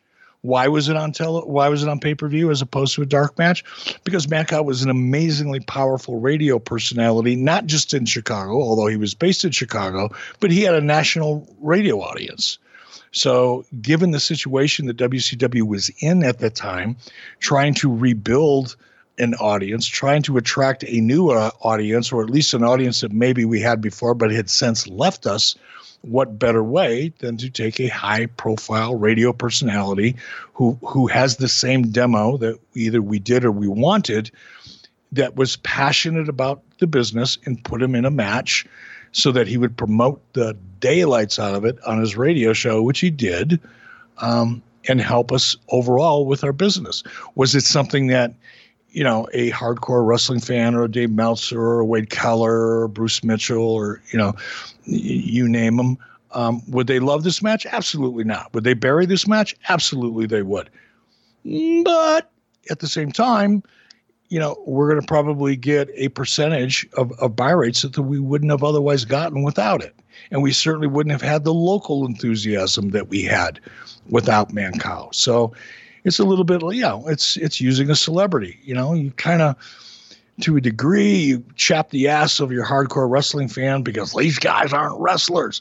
But at the same time, you're broadening your audience and you're attracting a bigger audience as a result. And that was the trade-off that we made. And I don't think it was that bad of a match. I found it to be really kind of entertaining. After the match, by the way, Kidman comes out and stomps the hell out of Jimmy Hart. That's not out of nowhere, though. He's in a bit of a feud with Hulk Hogan. In the first round of the United States title tournament, Scott Steiner beats The Wall by DQ in 3 minutes and 53 seconds. The Wall is going to choke slam Mark Johnson, who's our referee, through a table. Billy Silverman calls for the DQ. It gets a dud rating. You guys were pretty high on The Wall here in 2000. Fair to say? I wasn't. Russo was. Why do he just didn't, and he's no longer with us. So I want to be careful how I say this and be as respectful as I can be, but be honest with our listeners. Jerry had many of the attributes. He was better than good in the ring. He wasn't great, but he was better than average. But he had great size. But he just didn't have the charisma. He didn't have that magic bullet that you have to have, whether you're a musician, an actor, an actress, a ballet dancer, or a flute player. You've got to have that something that makes you stand out from everybody else. And Wall just didn't have that, in my opinion. Fair enough. Next up, we've got Ernest Miller doing an interview for his upcoming match with Mike Awesome, but Bigelow beats him up. And during the interview, Miller said, "I was told James Brown was going to be here. I want James Brown." And of course, Mean Gene says, "What? James Brown can't be your opponent." Another match for the United States title tournament. Mike Awesome makes his in-ring debut for WCW with a win over Ernest Miller. Even though the match started as a singles match against Bigelow. 2.25 stars. A lot of ECW chants here. This is a little weird, I guess. We got Bigelow here. I guess we're trying to tell that story, but we also need to fulfill the tournament. What'd you think of the match? And more importantly, what'd you think of the creative to go this direction with it? The creative was really one dimensional. I mean, again, it kind of made sense. It's like we were talking about the Ric Flair, Lex Luger, 4-on-2 situation a few minutes ago. It was plausible enough because of the way it was set up that it wasn't completely like from out of left field and made no sense at all.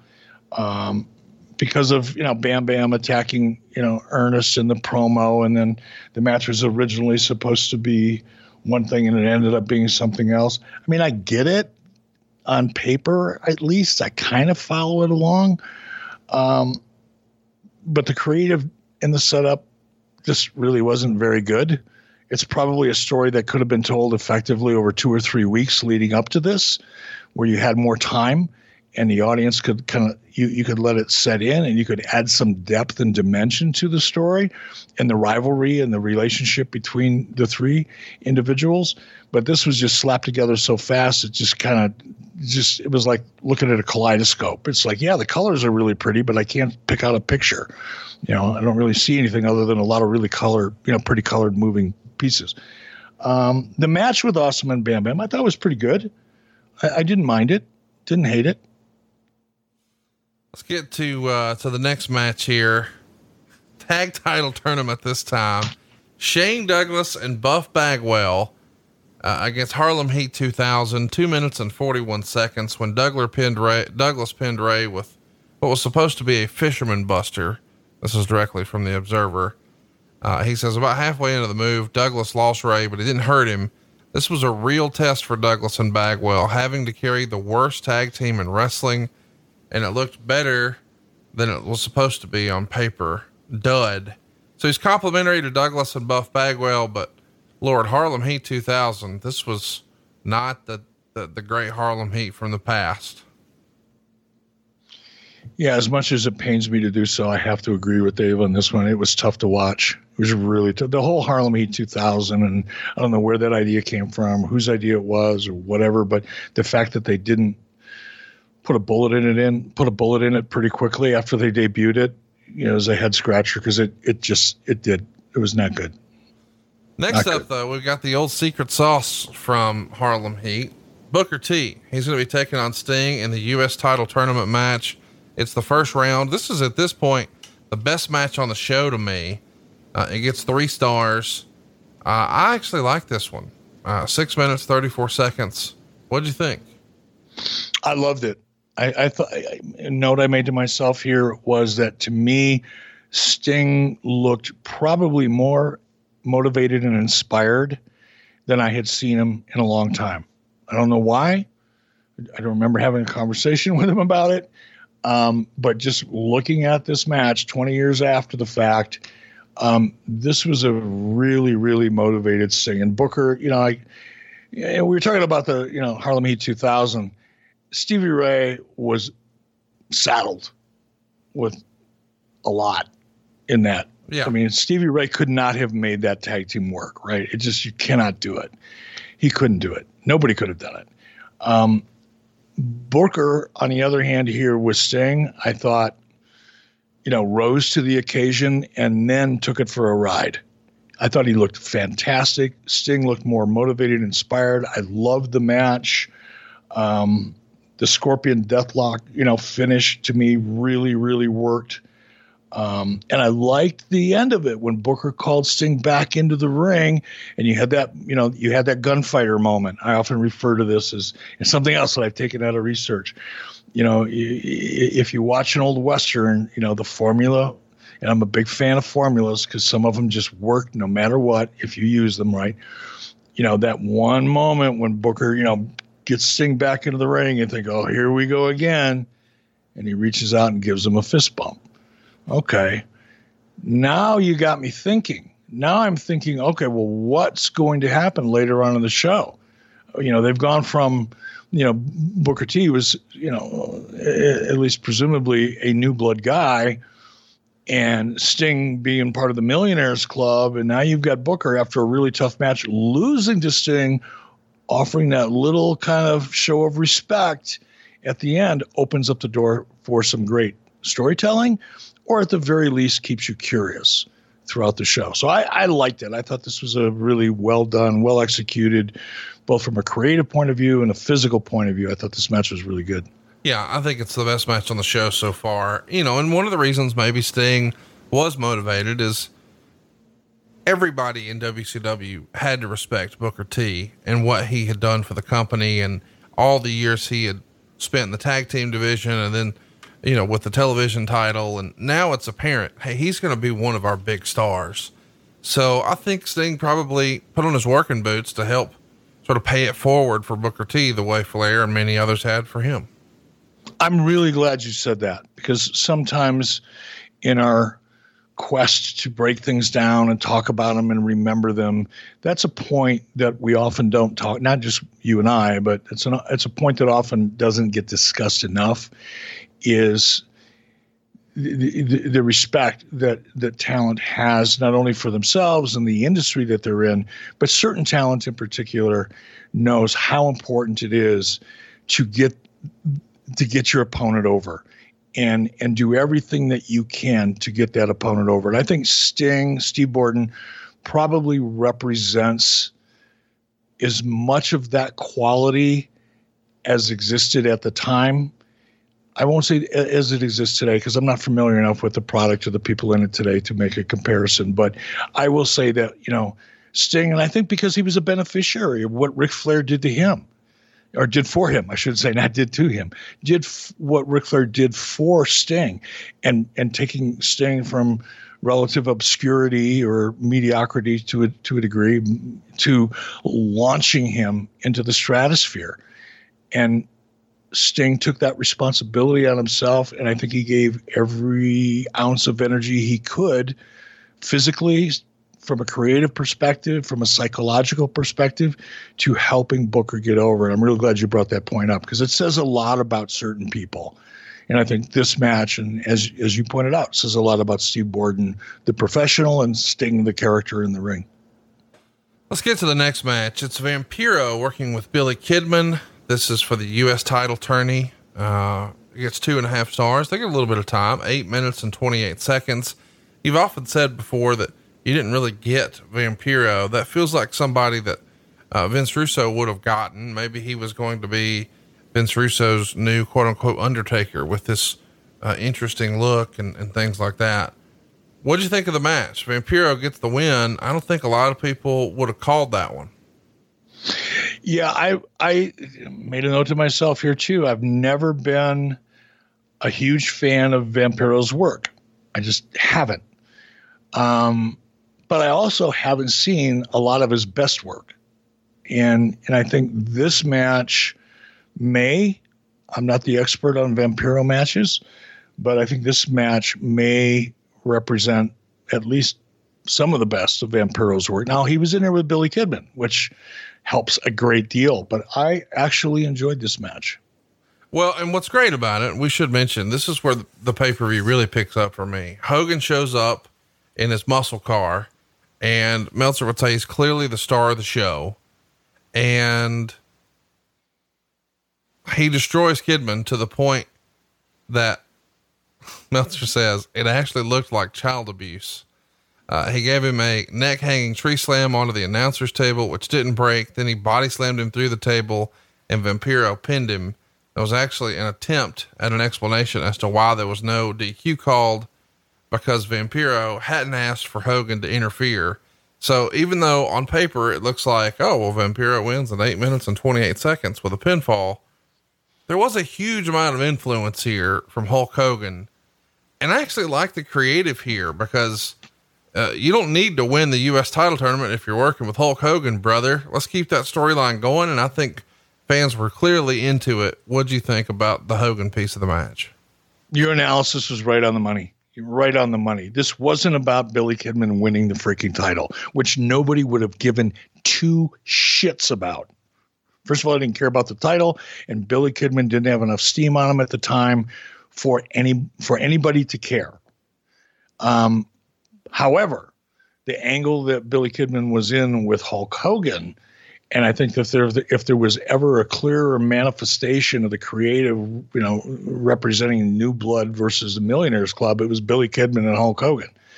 And this match was designed to do two things: to put on a great match and be entertaining for the audience, and to advance the storyline between Billy and Hulk.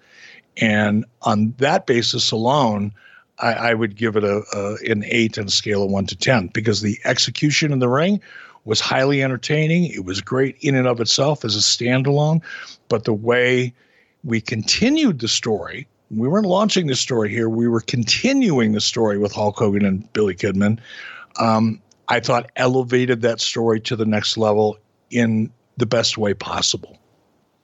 Yeah, really good stuff here. Afterwards, he goes after Bischoff.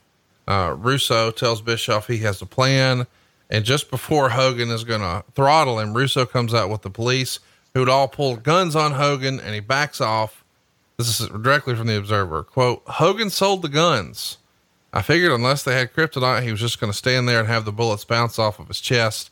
The cops handcuff him and drag him out. Ever notice that in wrestling, the police never reads the guy his rights?" So we're clearly telling the story here. Hulk Hogan is pissed at you.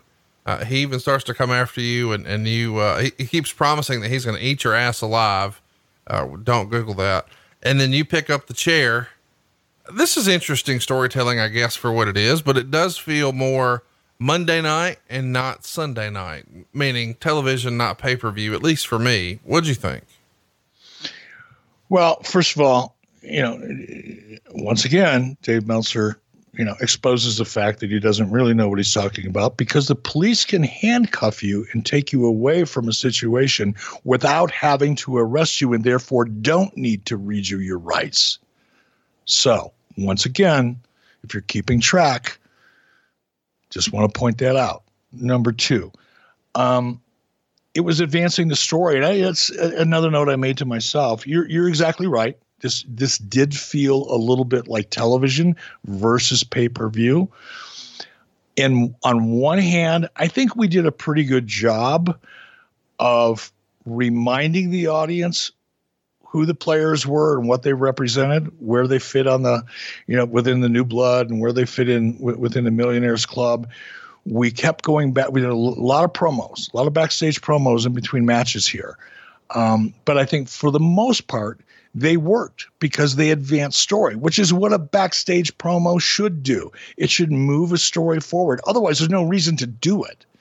It's another bitch I have with so many promos that I see nowadays. They're promos for the sake of promos, and sometimes they're good promos, but they don't really advance anything. Right.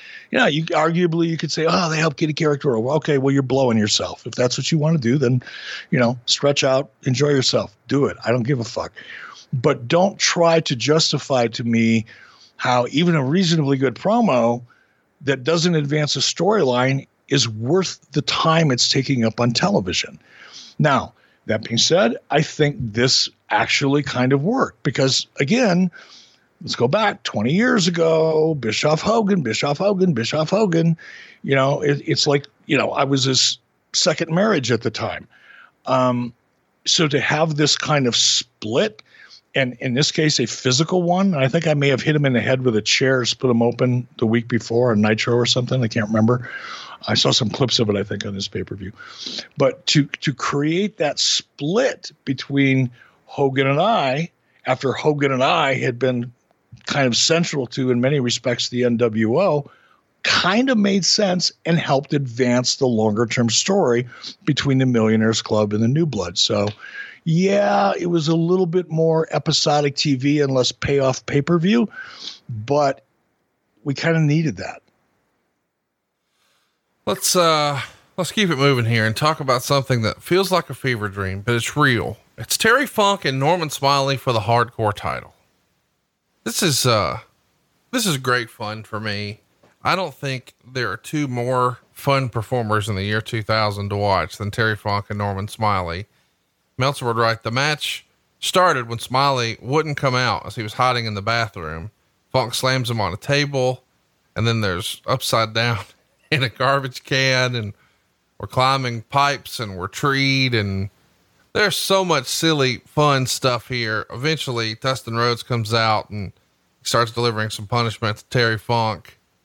And we're trying to tell a story here about the famous Rhodes Funk feud for decades now, going back to Dusty and Terry.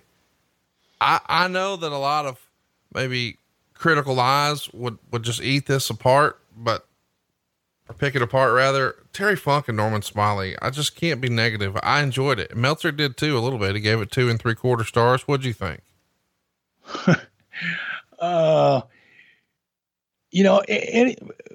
Look, I don't want to be, I've had a lot of coffee already this morning, so bear with me. I'm going to take a deep breath.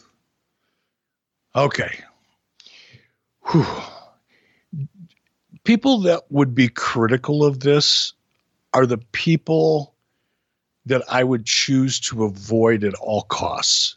If you're a wrestling fan and you see a match that makes you laugh or that captures your interest and imagination in any way, shape, or form, just because a jack-off critic picks it apart because it makes them feel smarter than the average wrestling fan is no reason not to enjoy what you're watching. And I think that's as true today as it's ever been. If you're a fan of sports entertainment and professional wrestling, if that's your thing, don't let Eric Bischoff, Conrad Thompson, Jim Cornette, Tony Schiavone, Dave Meltzer, anybody influence the way you feel about it, because you're not paying them for that, and they're not paying you for the privilege. So fuck them all, including me. If you like it, like it. If you don't like it, don't like it. But don't decide one way or another based on what some other jackoff is telling you should feel like. And this match is a perfect illustration of that. Was it a Dave Meltzer 5-star match? Fuck that shit. Was it one of the most entertaining things I've probably seen in a long time? Absolutely. Absolutely. I was laughing my ass off at 6:48 in the morning. That's what I made the note. 6:48 a.m. yesterday morning. I was laughing my ass off. I woke my fucking dog up, and my dog always gets up early. It was crazy. I was laughing when Norman Smiley. First of all, I knew he was in for a treat when Funk found him on the toilet. Okay, right off the bat, I knew this was going to be interesting, or at least entertaining. And then as the match proceeded, and Funk's got Norman Smiley down the ground, and he's emptying a Coke cooler on him, and there's all these soft drinks falling, and Norman screaming like a banshee. He's just howling, he's screaming, and then it ends up in a hallway, and Norman, he starts climbing. And by the way, WWE Network, $9.99, whatever the frick it is, just order it for this match. Order it, keep it for a month, and then do whatever you're going to do. But go watch this match. It's just great. Norman's backstage. He's trying to get away. He starts crawling. There's a ladder propped up against the wall, right? And I'm going, okay, what the fuck? He's going to grab that ladder and he's going to hit Funk with it. No, not Norman Smiley. He decides to climb the ladder, and I'm thinking, where the fuck is he going to climb this ladder to? He can't get out of the hallway by climbing a ladder, for crying out loud. He climbs the ladder, reaches up to a drain pipe up above, a big, probably about a 9 or 10 inch drain pipe, and he's hanging from it, hoping that Terry Funk couldn't get a hold of him, screaming like he was on fire during the process. To me, it was just so entertaining. So entertaining. If you're a fan of Terry Funk, if you're a fan of Norman Smiley, in fact, if you're not a fan of Norman Smiley, now you really have a reason to spend $9.99, because if you watch this, you will become a fan of Norman Smiley. I thought it was just awesome. It is awesome. And I'm glad that you loved it as much as I did. I don't always like the same things in wrestling, but this is good shit, pal. Great shit. Next up, we get Steiner and Mike Awesome in the U.S. title tournament. I got to tell you, this result also surprises me. Steiner gets the win in just 3 minutes and 14 seconds. Meltzer would say Steiner was rubbing Awesome's face in the mat and being particularly vicious with him. Also made a comeback until Kevin Nash came out and hit him with a crutch. Steiner wins with the Steiner recliner. We're telling a lot of story. This is a receipt from the prior Nitro. And, who cares? Mike Awesome doesn't need to worry about a U.S. title. He's getting to work with Kevin Nash and to get the quote unquote rub. But I would have just assumed, this guy being, you know, the big badass from ECW, you would have wanted to put a belt on him here, but you go a different way. And I think just like we talked about with Mike Awesome, or not Mike Awesome, but Billy Kidman didn't need the U.S. title. He would much rather have an opportunity to work with Hulk Hogan. Is that sort of the same line of thinking here for Awesome and Kevin Nash? Yeah. And I'm again, with all due respect to Mike Awesome, he was a friend and he was a great talent, a great professional. The fact that he was a big bad, superstar in ECW, in the big scheme of things, it didn't really matter. To bring a guy in like that, I don't know. It wasn't my instinct. It's to just, you're bringing someone new in, so let's put them over. That becomes a pattern too. Right. And I don't know that it's necessarily good or bad. If there was a reason if there's not a storyline reason to, in this situation, take a guy like Mike Awesome, who'd only been within WCW for, the length of time it takes for, a cake to dry out. He'd been there for a week. Yeah. To put him over, somebody like Scott Steiner without any story, with at least enough of a story to get people to invest in it. And you can't do that in a week off a hotshot angle. To me, would have been stupid. And I wouldn't do it today. I mean, I look back at some of the stuff that, I was a part of and some of the stuff that I was directly responsible for, not just responsible because I was the head of the company, but responsible because it was my idea or an idea that I heavily influenced. I see a lot of that and I go, oh, fuck, what were you thinking, Eric? But if faced with the same situation today, I wouldn't have put Mike Awesome over Scott Steiner. And I know to your hardcore, to the peripheral media and guys like Dave Meltzer, oh my God, well, that just goes to show you why WCW went out of business. No, motherfucker. WCW went out of business for a lot of reasons. None of them had anything to do with the fact that we didn't put a guy from ECW who the vast majority of our audience didn't know over a guy like Scott Steiner, who the vast majority of the audience did know without any story to support it. Hey, I need to give you a quick heads up here. Together, we can save the restaurants we love. Every order on Grubhub helps support your local community. As restaurants rely on delivery and pickup orders during this very trying time, contactless delivery also available. Special promotions there every single day. Look for your neighborhood specials so you can save some money and help save a restaurant. Your pickup or delivery order can help save a local restaurant during this difficult time. That can't be overstated. These are small businesses by and large. Tons of folks work there. We got to keep them going. And we can, make life a little easier on ourselves in the process. We should also mention you can donate your change on every order to support the Grubhub Community Relief Fund, to support restaurants and the drivers, all impacted by COVID-19. And just for our listeners, if you download the Grubhub app and enter the promo code 83weeks, you're going to get $10 off your order of $15 or more for new diners. One more time, that's promo code 83weeks. You'll get $10 off any order of $15 or more for new diners. So download that Grubhub app today, use the promo code 83weeks, and enjoy the restaurants you love delivered. Let's talk about the next little bit that happens here on the show. This again feels like TV and not pay-per-view, but I wonder if this is one of those moments that you sort of teased at the top of the show where you said, I can admit now, looking back, we had leaned into the smart internet audience a little too much. This feels like one of those examples. Vince Russo is going to fire Dustin Rhodes for screwing up the finish. And he tells Rhodes the only good character he ever had was Goldust, and I wrote all the words for you to say. And Rhodes says, well, I was the one who had to deliver the lines. This is, I don't know, not awesome. Self-serving. I mean, talk about a masturbatory, is that a word? It is now, masturbatory. Yeah. Yeah. In other words, Russo was jacking himself off. Horrible. Serve no purpose other than to get Vince Russo's ego over. And I'm sure I can be criticized for some of that too. So it's not like I'm immune to falling prey to that myself from time to time. But in this case, there was no storyline reason to justify it. I mean, putting myself in a scene with Hulk Hogan where he wants to beat me to death with a chair and Russo brings in cops and hauls them off. That was story. That was advancing story. This was advancing Vince Russo's ego. Served no other purpose. And it's kind of weird too to say on a pay-per-view, hey, your WWF character was better than this one. Oh man, oh God, can we get off this subject? Because I can feel my blood, my fucking the veins in my neck are starting to pulsate. Honest to God, I have a blood pressure machine, next on my desk. Here I check my blood pressure every morning. I'm thinking about hooking it up because I might be putting myself in risk at this point. Let's just move on. Let's do. Oh, it's fuck.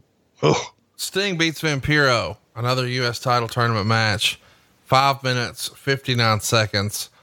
Meltzer would say Vampiro didn't sell well for Sting. There were clearly lots of problems in this match, but the announcers were trying to sell it like it was a classic. And that's where they blow credibility, is when they try to sell a classic that isn't there, and then nobody believes it. That's another example of Jim Ross being the best at this, because if a bunch of spots are missing, he may not say it's a bad match, but he won't say it's a classic either. Vampiro is missing something. Who knows what it was supposed to be, because it appeared Sting was totally out of position and Vampiro tried to change his idea and didn't make it. Sting used the Scorpion Death Drop and Deathlock for the submission. So Sting gets the win. Phew. I get why you could watch this match and say you weren't a Vampiro fan. Look, this was chemistry. We saw a match earlier on with Vampiro and Kidman that was awesome. Yeah, we both agreed to that. Everybody, I'm sure most people agreed with that. It was awesome. It was great. And I'm guessing that they were, Kidman and Vampiro were just more comfortable with each other's styles and timing. This was a situation, I think, where Vampiro got into a match with Sting. Sting was probably not used to working with a guy like Vampiro because he didn't do it all that often. And same could be true for Vampiro and Sting. So it certainly wasn't because neither one of them were on the top of their game that particular day. I think it was just, it's chemistry. And you can't force chemistry. It's either there or it's not. And I think, chemistry, timing, all of the above just didn't work out in this particular match. But I'll tell you what did work out in it and kind of made me forget about how clunky the match itself was the double finish when Sting hit Vampiro not only with the Scorpion Death Drop, but then got the leg lock on him too, just to make sure. The crowd reaction to that was pretty intense. Got a great response. And that's another note I made to myself here in terms of, the talent being challenged here. They're always challenged, right? You're performing, and for it's a live international pay-per-view audience. You've got 8,000 or 10,000 people in the arena. It's kind of a big damn deal. So you're going to feel pressure. But I think in this case, even though the match was clunky, the finish got a reaction that allowed the audience, both in the arena and at home, to forget about how awkward the match was because the finish was so strong. Let's get to the next match, but first we should mention that Shane Moore and Shane Helms come out to lip sync, and then we get the Cruiserweight Championship match. It's Chris Candido, Shannon Moore, Juventud Guerrera, the artist formerly known as Prince Ikea, Crowbar, and Lash LaRue. There's some mistimed spots in here that aren't great. Daphne's doing her thing. David Flair's on the outside. They also have Tammy Sitch involved. Tammy Sitch, of course, is the second for Chris Candido. And then after the match, after Candido wins in 5 minutes and 12 seconds, they try to recreate like an ECW television quote unquote catfight between Paisley, who's out here with the artist formerly known as Prince Ikea, and Tammy Sitch. And I don't know, it just feels like, hey, they like this on ECW. Let's have a catfight. It didn't fit. What'd you think? I hated it. I hated everything about it. Made no sense. No story. Action for the sake of action. Too many people in a ring. Ergo, too many botched moves.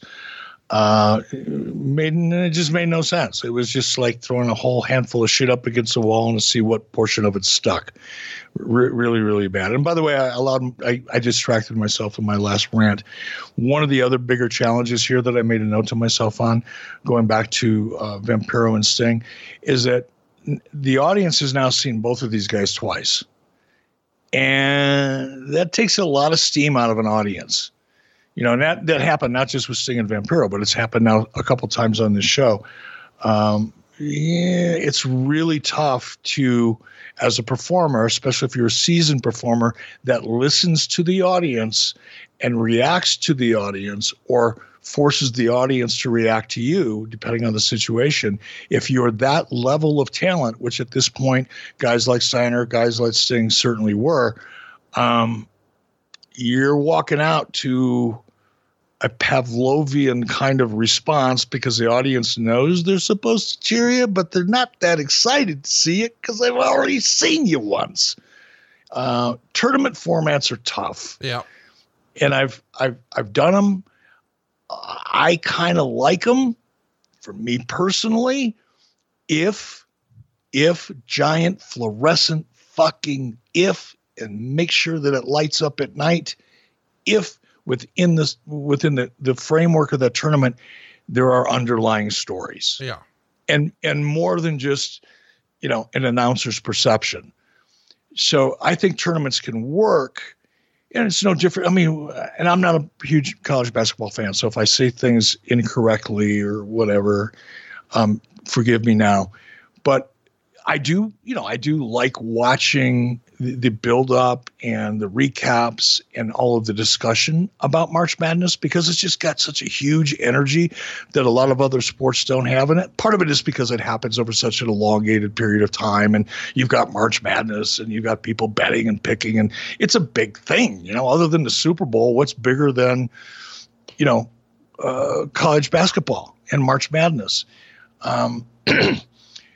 But if you don't have those underlying stories, then you get kind of a flat reaction to a tournament format. And I think that's partly what we're seeing here, especially when, like I said, guys are coming out 2 or 3 times and there's no real story there. You're just doing it to try to get through the pay-per-view. So I just want to point that out. I'm sorry.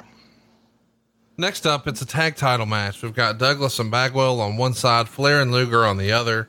They get a lot more time here, 8 minutes and 29 seconds. Russo's going to come out to do commentary, and he's got a baseball bat. And Meltzer says that I mentioned there was tons of swearing on this show. Things are bad when Shivani starts swearing on air. He would also say Flair's selling was good enough to keep the match decent, but when Luger worked with both guys, particularly Douglas, it was bad.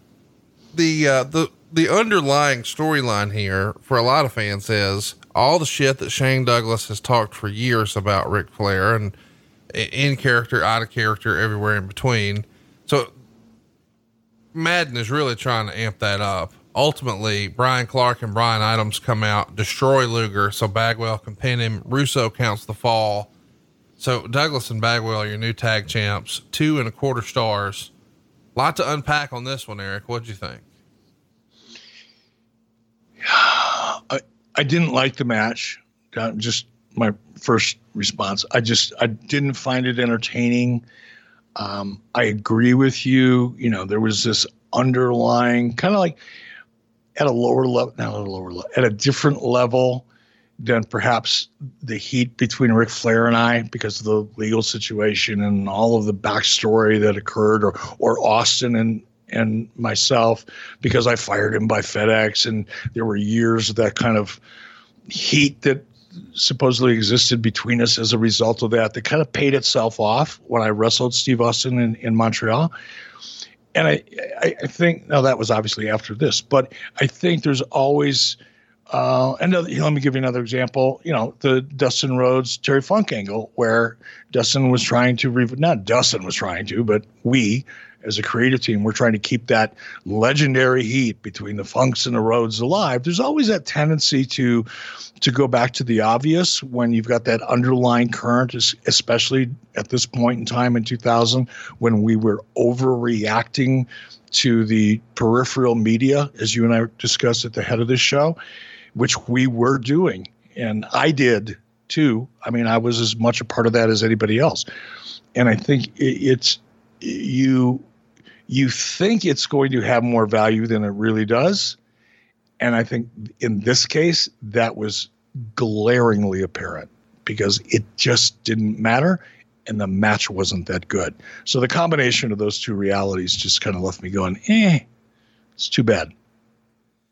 It is too bad, but it is good that we get a United States Championship match. And I got to tell you, once upon a time, Scott Steiner and Sting feels like a home run. For whatever reason, this was not great.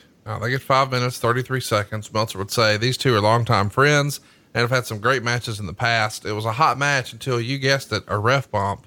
Vampiro came from under the ring and dragged Sting down to hell, as they said. And that's the same thing they said when Undertaker did it to Kevin Nash. Sting comes up bleeding from the mouth. Apparently they wanted Sting covered in blood, but that was as far as he would go. Steiner uses the recliner for the win, 2 3/4 stars. Again, I expected a different match going in. I didn't remember that Vampiro would come up through the bottom of the ring. That is something that the WWF and eventually ECW had done with some stunts with the ring. So I guess I can get behind it. What'd you think of the creative and what'd you think of the match? Creative left me neutral. I didn't care. I didn't hate it. Didn't love it. Didn't like it. Didn't dislike it. I was just ambivalent about it. And I think part of that has to do is this was the third time I'd seen Sting on the show. Yeah. Third time I'd seen Steiner. I don't care. Don't love me too much. It was too much. And again, tournament format, no story. It is what it is. I think the guys were probably less inspired by the third time out in front of that crowd. I know I would have been. I always hated having to go out. When I was in WWE, I hated having to go out twice. It didn't happen often. But when it happened, I hated it. Hated it. For the very reason. I'm one that needs to feed off the crowd. My performance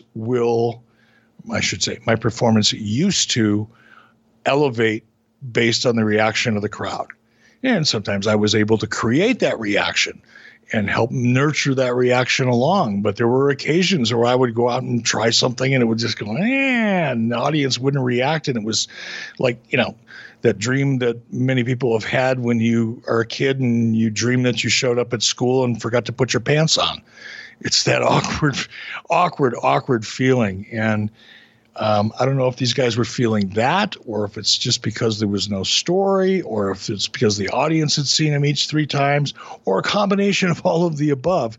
It just didn't resonate with me. Yeah, it's a bit of a mess. I understand that, they think Vampiro has some big plans with Sting. And I mean, we're definitely seeing I guess that's the good thing from this pay-per-view. We have started to chart the course for the future. Like, we know where the issues are tomorrow night on Nitro. Steiner, your new U.S. champion. And that gets us to the finals of the world title tournament. It's Jeff Jarrett versus Diamond Dallas Page. As a reminder, on the way here, DDP would pin Luger. Sting would beat Sid by countout. DDP would beat Sting. Jeff Jarrett would beat Kurt Hennig. And here we are. Tons of time here. 15 minutes and 2 seconds. And my goodness, is Mark Madden all over DDP here. 15 minutes and 2 seconds, 3.5 stars. Interesting finish, I suppose. Meltzer would write, finish saw Bischoff distract Charles Robinson, who took a bump halfway through the match to tease a near fall after a belt shot by Jarrett. And Kimberly got in the ring holding the guitar. So now, instead of Jeff Jarrett having the guitar that he's going to hit DDP with, now DDP's wife has the guitar. And of course, Swerve Bro, she nails DDP. And there's a famous shot of you sort of lean. It's become a wrestling gif that's now legendary, where you're leaned over the ropes on the apron and you look to the camera to your immediate left and just say the word wow. That has now become Twitter famous. And then all the champs come to the ring and celebrate with Russo and Bischoff to end the show. 3.5 stars. What'd you think of the match? And what'd you think of the swerve at the end and the creative?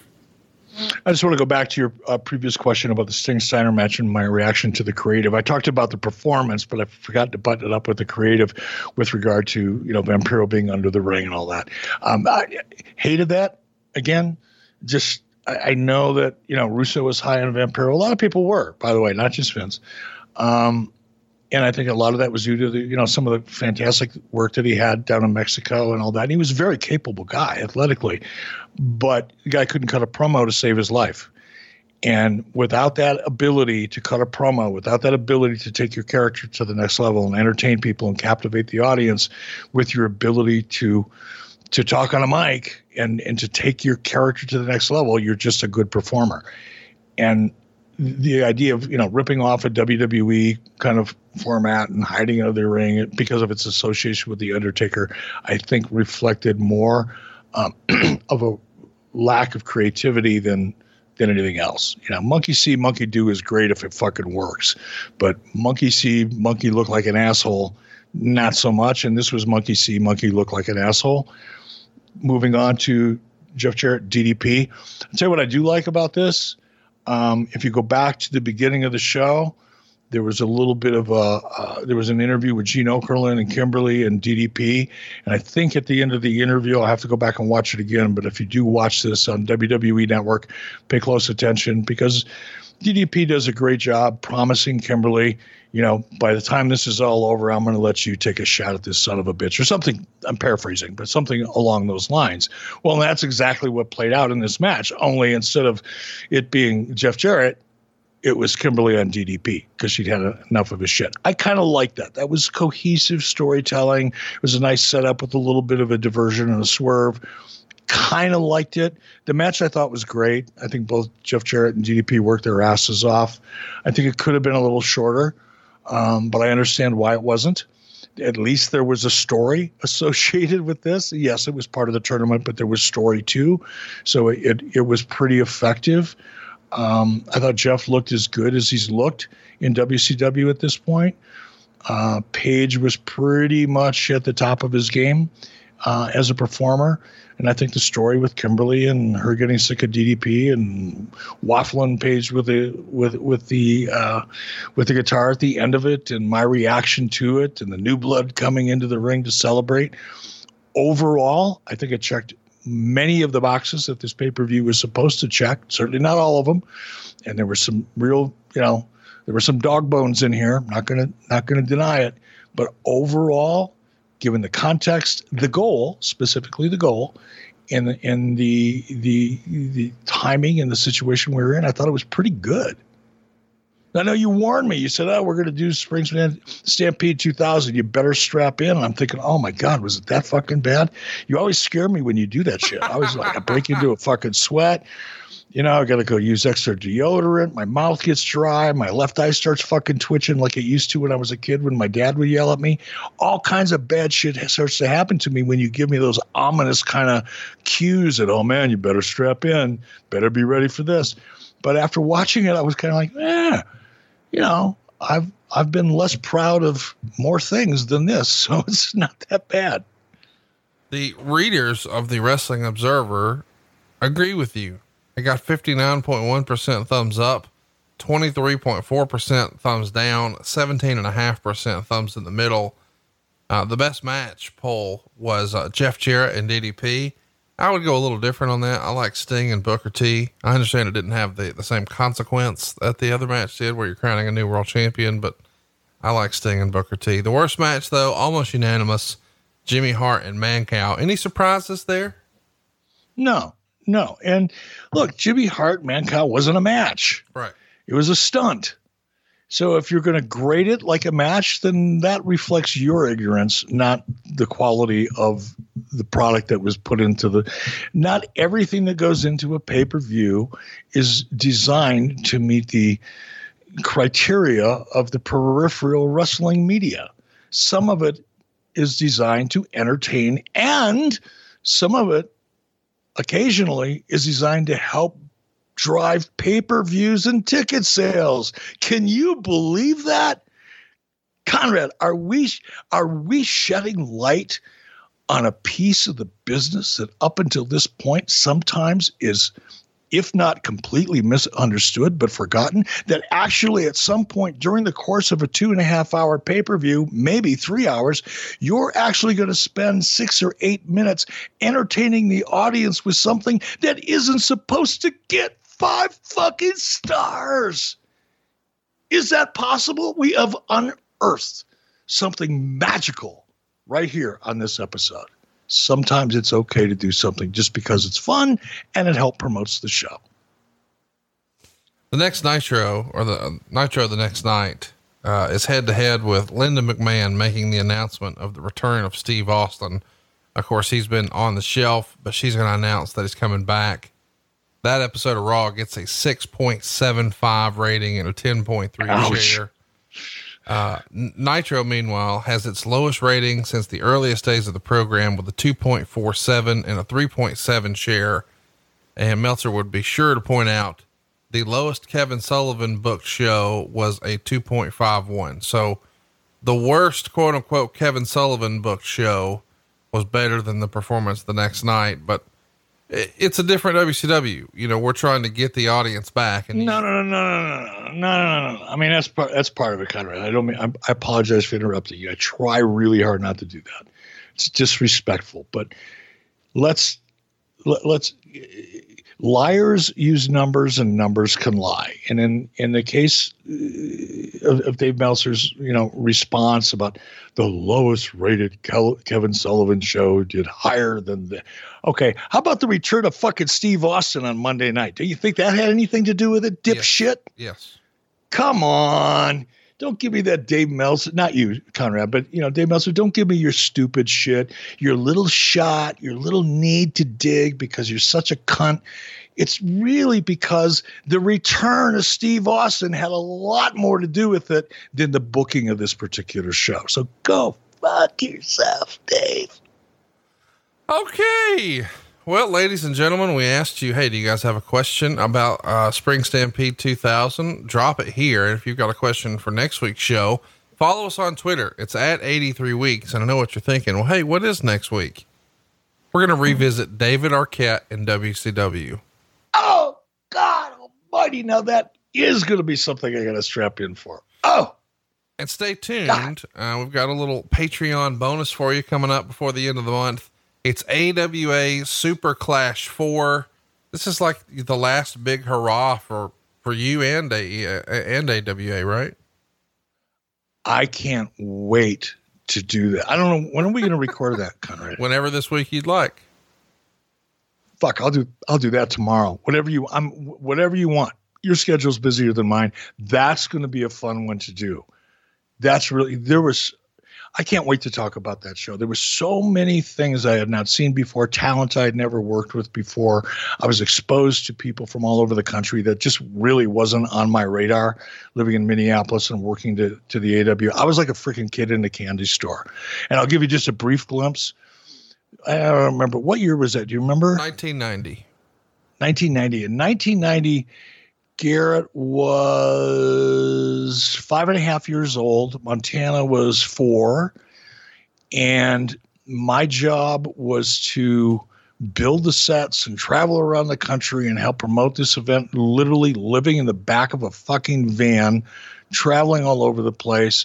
I met Minnesota Fats in Nashville. Wow. I just had that whole era, that whole event and all the things that went along with it, to me was one of the most fun, pure fun, not for my ego, not because I achieved success, not because of anything, just pure fun of anything I've ever done in the wrestling business. So I can't wait to do that. The main event of that show, by the way, is the Trooper, who a lot of us know as the Patriot, tagging with Paul Diamond to take on the Destruction Crew. Mike Enos and Wade Bloom. We've also got Larry Zbyszko and Mr. Saito for the world title, John Nord and Kokino Maximus. And I don't think a lot of our younger listeners may even remember who that is. It was a fellow by the name of Yokozuna. We've also got Tully Blanchard and Tommy Jammer, Baron von Raschke and Colonel De Beers, the Texas Hangman and Brad Riggins and DJ Peterson. It's an interesting show that I've never seen. And this is really at an interesting time in wrestling because the AWA is limping along here. Just a week prior to this, we would have seen WrestleMania 6 with Hulk Hogan and the Ultimate Warrior. And a couple of months after this, we're going to see Sting and Ric Flair at the Great American Bash. And here's the third organization at the time, pre-ECW.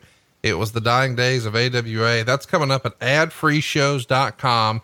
It will be your bonus show dropping later this week at adfreeshows.com. But next week, it's all about David Arquette in WCW. And if you've got a question about that, just follow us on Twitter at 83 weeks.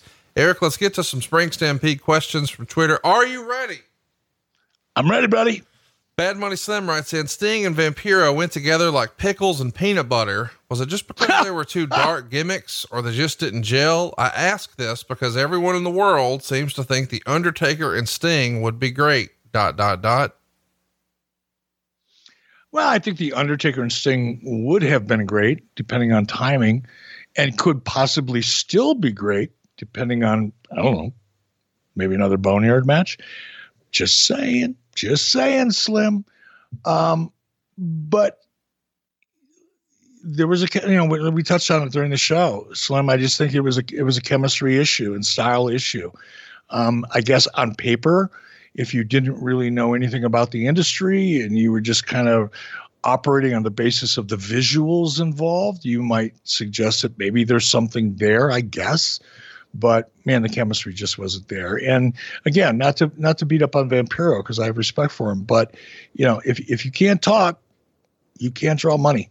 It's just that simple, in my opinion. Other people may have other opinions, but in my opinion, if you can't talk, you can't draw, and Vampiro couldn't talk. Justin wants to know, in the main event, did it feel like you were distracting the ref for an eternity? Yes, I was thinking. Whose question was that? Justin Kearns. Justin, thank you for that, man.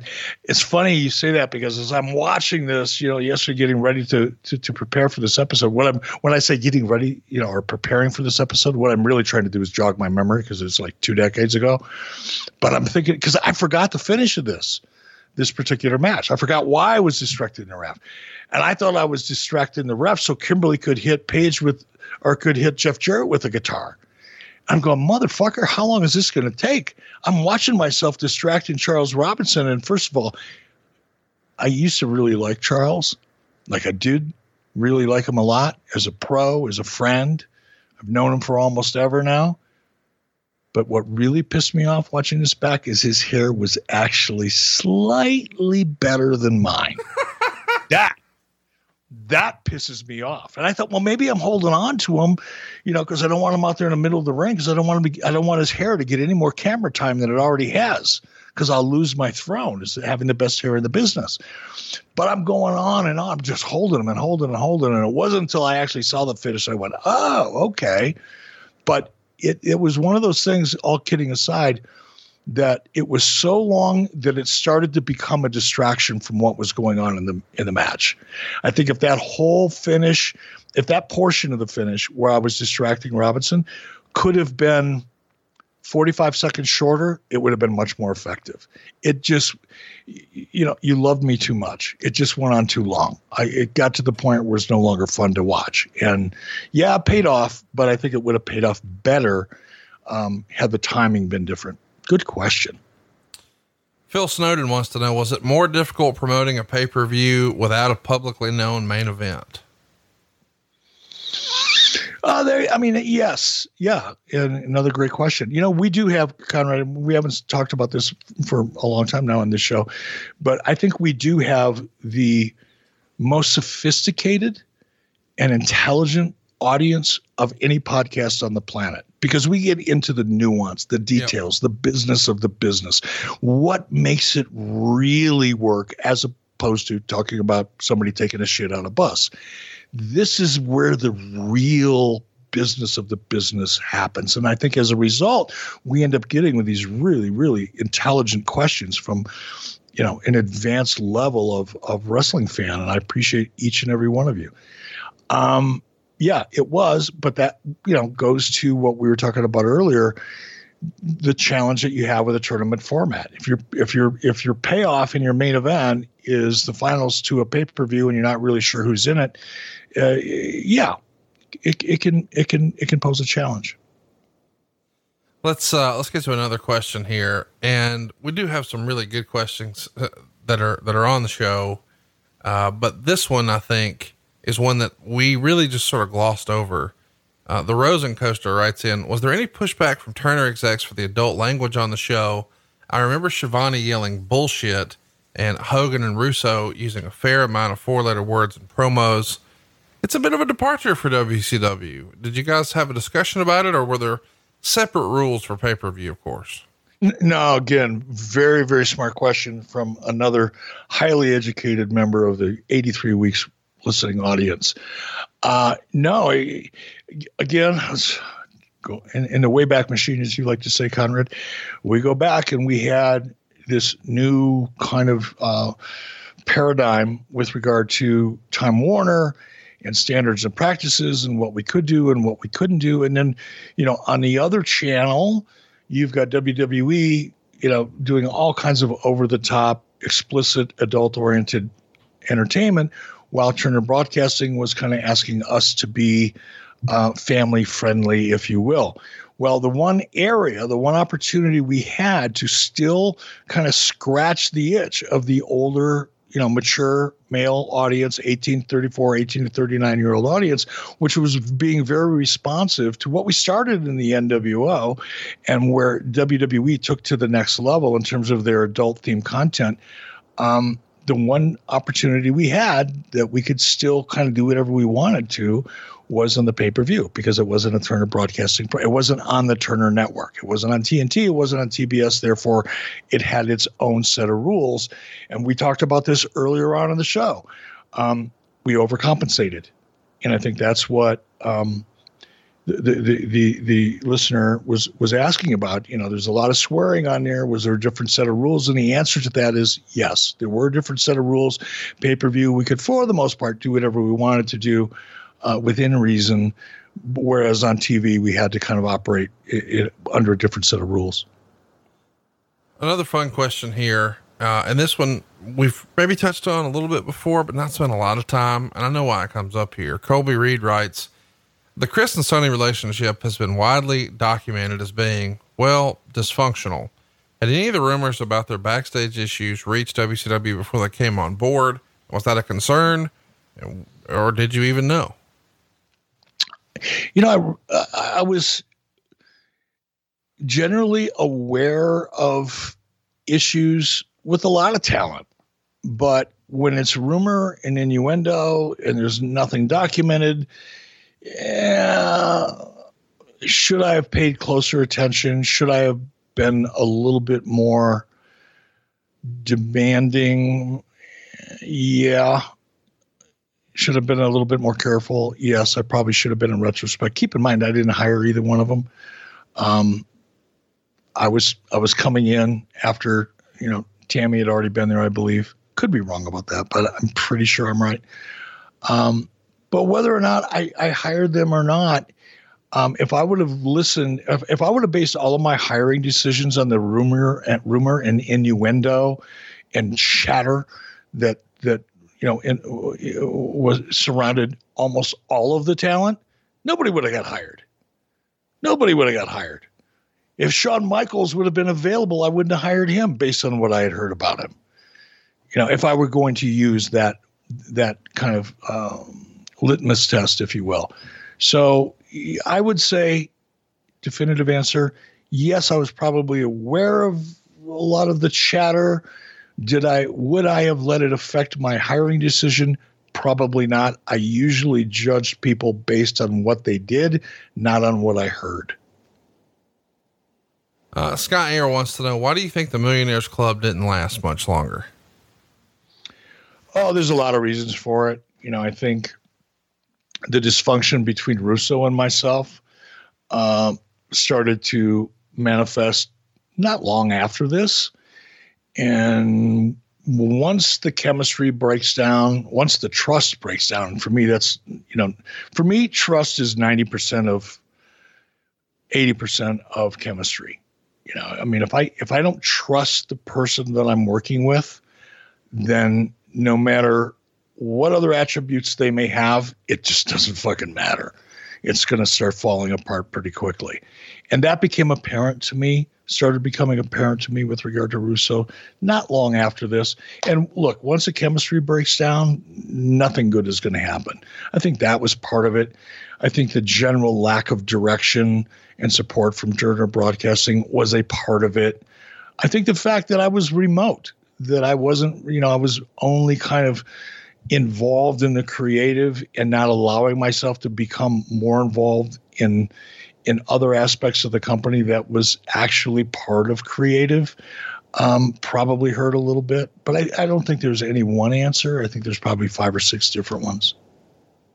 One last question, and then we'll wrap this one up. Ray writes in, do you think Daphne doesn't get the respect she fully deserves? She had one of the more unique personalities in wrestling history. This is going to be an unpopular answer, but I just always give you my visceral response to them. And no, I don't. I think she got more exposure than she probably deserved. Although she did have a nice, what do they call it? A Screamensteiner or whatever her move was, her version of a Frankensteiner. I can't remember what she called it. Which was pretty impressive, by the way, very impressive. So props to her for that. But as a character, I think she saw more TV time than she really deserved. Well, that's not the answer I expected, but that's why we do these shows. And if you've got a question about next week, man, we're going to have fun. It's David Arquette in WCW. We've been teasing this one and danced around it for a long time, but it's finally happening. And right around the anniversary, I'm excited to cover it as that storyline comes up on its 20-year anniversary. And don't forget AWA Super Clash 4 coming your way at adfreeshows.com. Real quick, I want to run down some of the things we're going to be covering in the month of May, just to get you guys a good bit of a glimpse of what's coming. We're going to watch the Monday night debut of Impact when they decided to go head to head with Monday Night Raw. We're doing that on May 4th. On May 11th, we'll have TNA Sacrifice 2010. We got lots of great feedback about us talking about some TNA episodes, so we'll overdose in the first couple of weeks of May. Then we'll switch things up. On May 18th, we're going to do hashtag Ask Eric Anything and give you guys an opportunity to pick his brain about everything going on then, now, and forever. And then we'll wrap up the month of May with a pretty interesting show. And I haven't ran this past you yet, but Eric, I want us to watch AEW Double or Nothing, their very first show. That'll be right around the 1-year anniversary.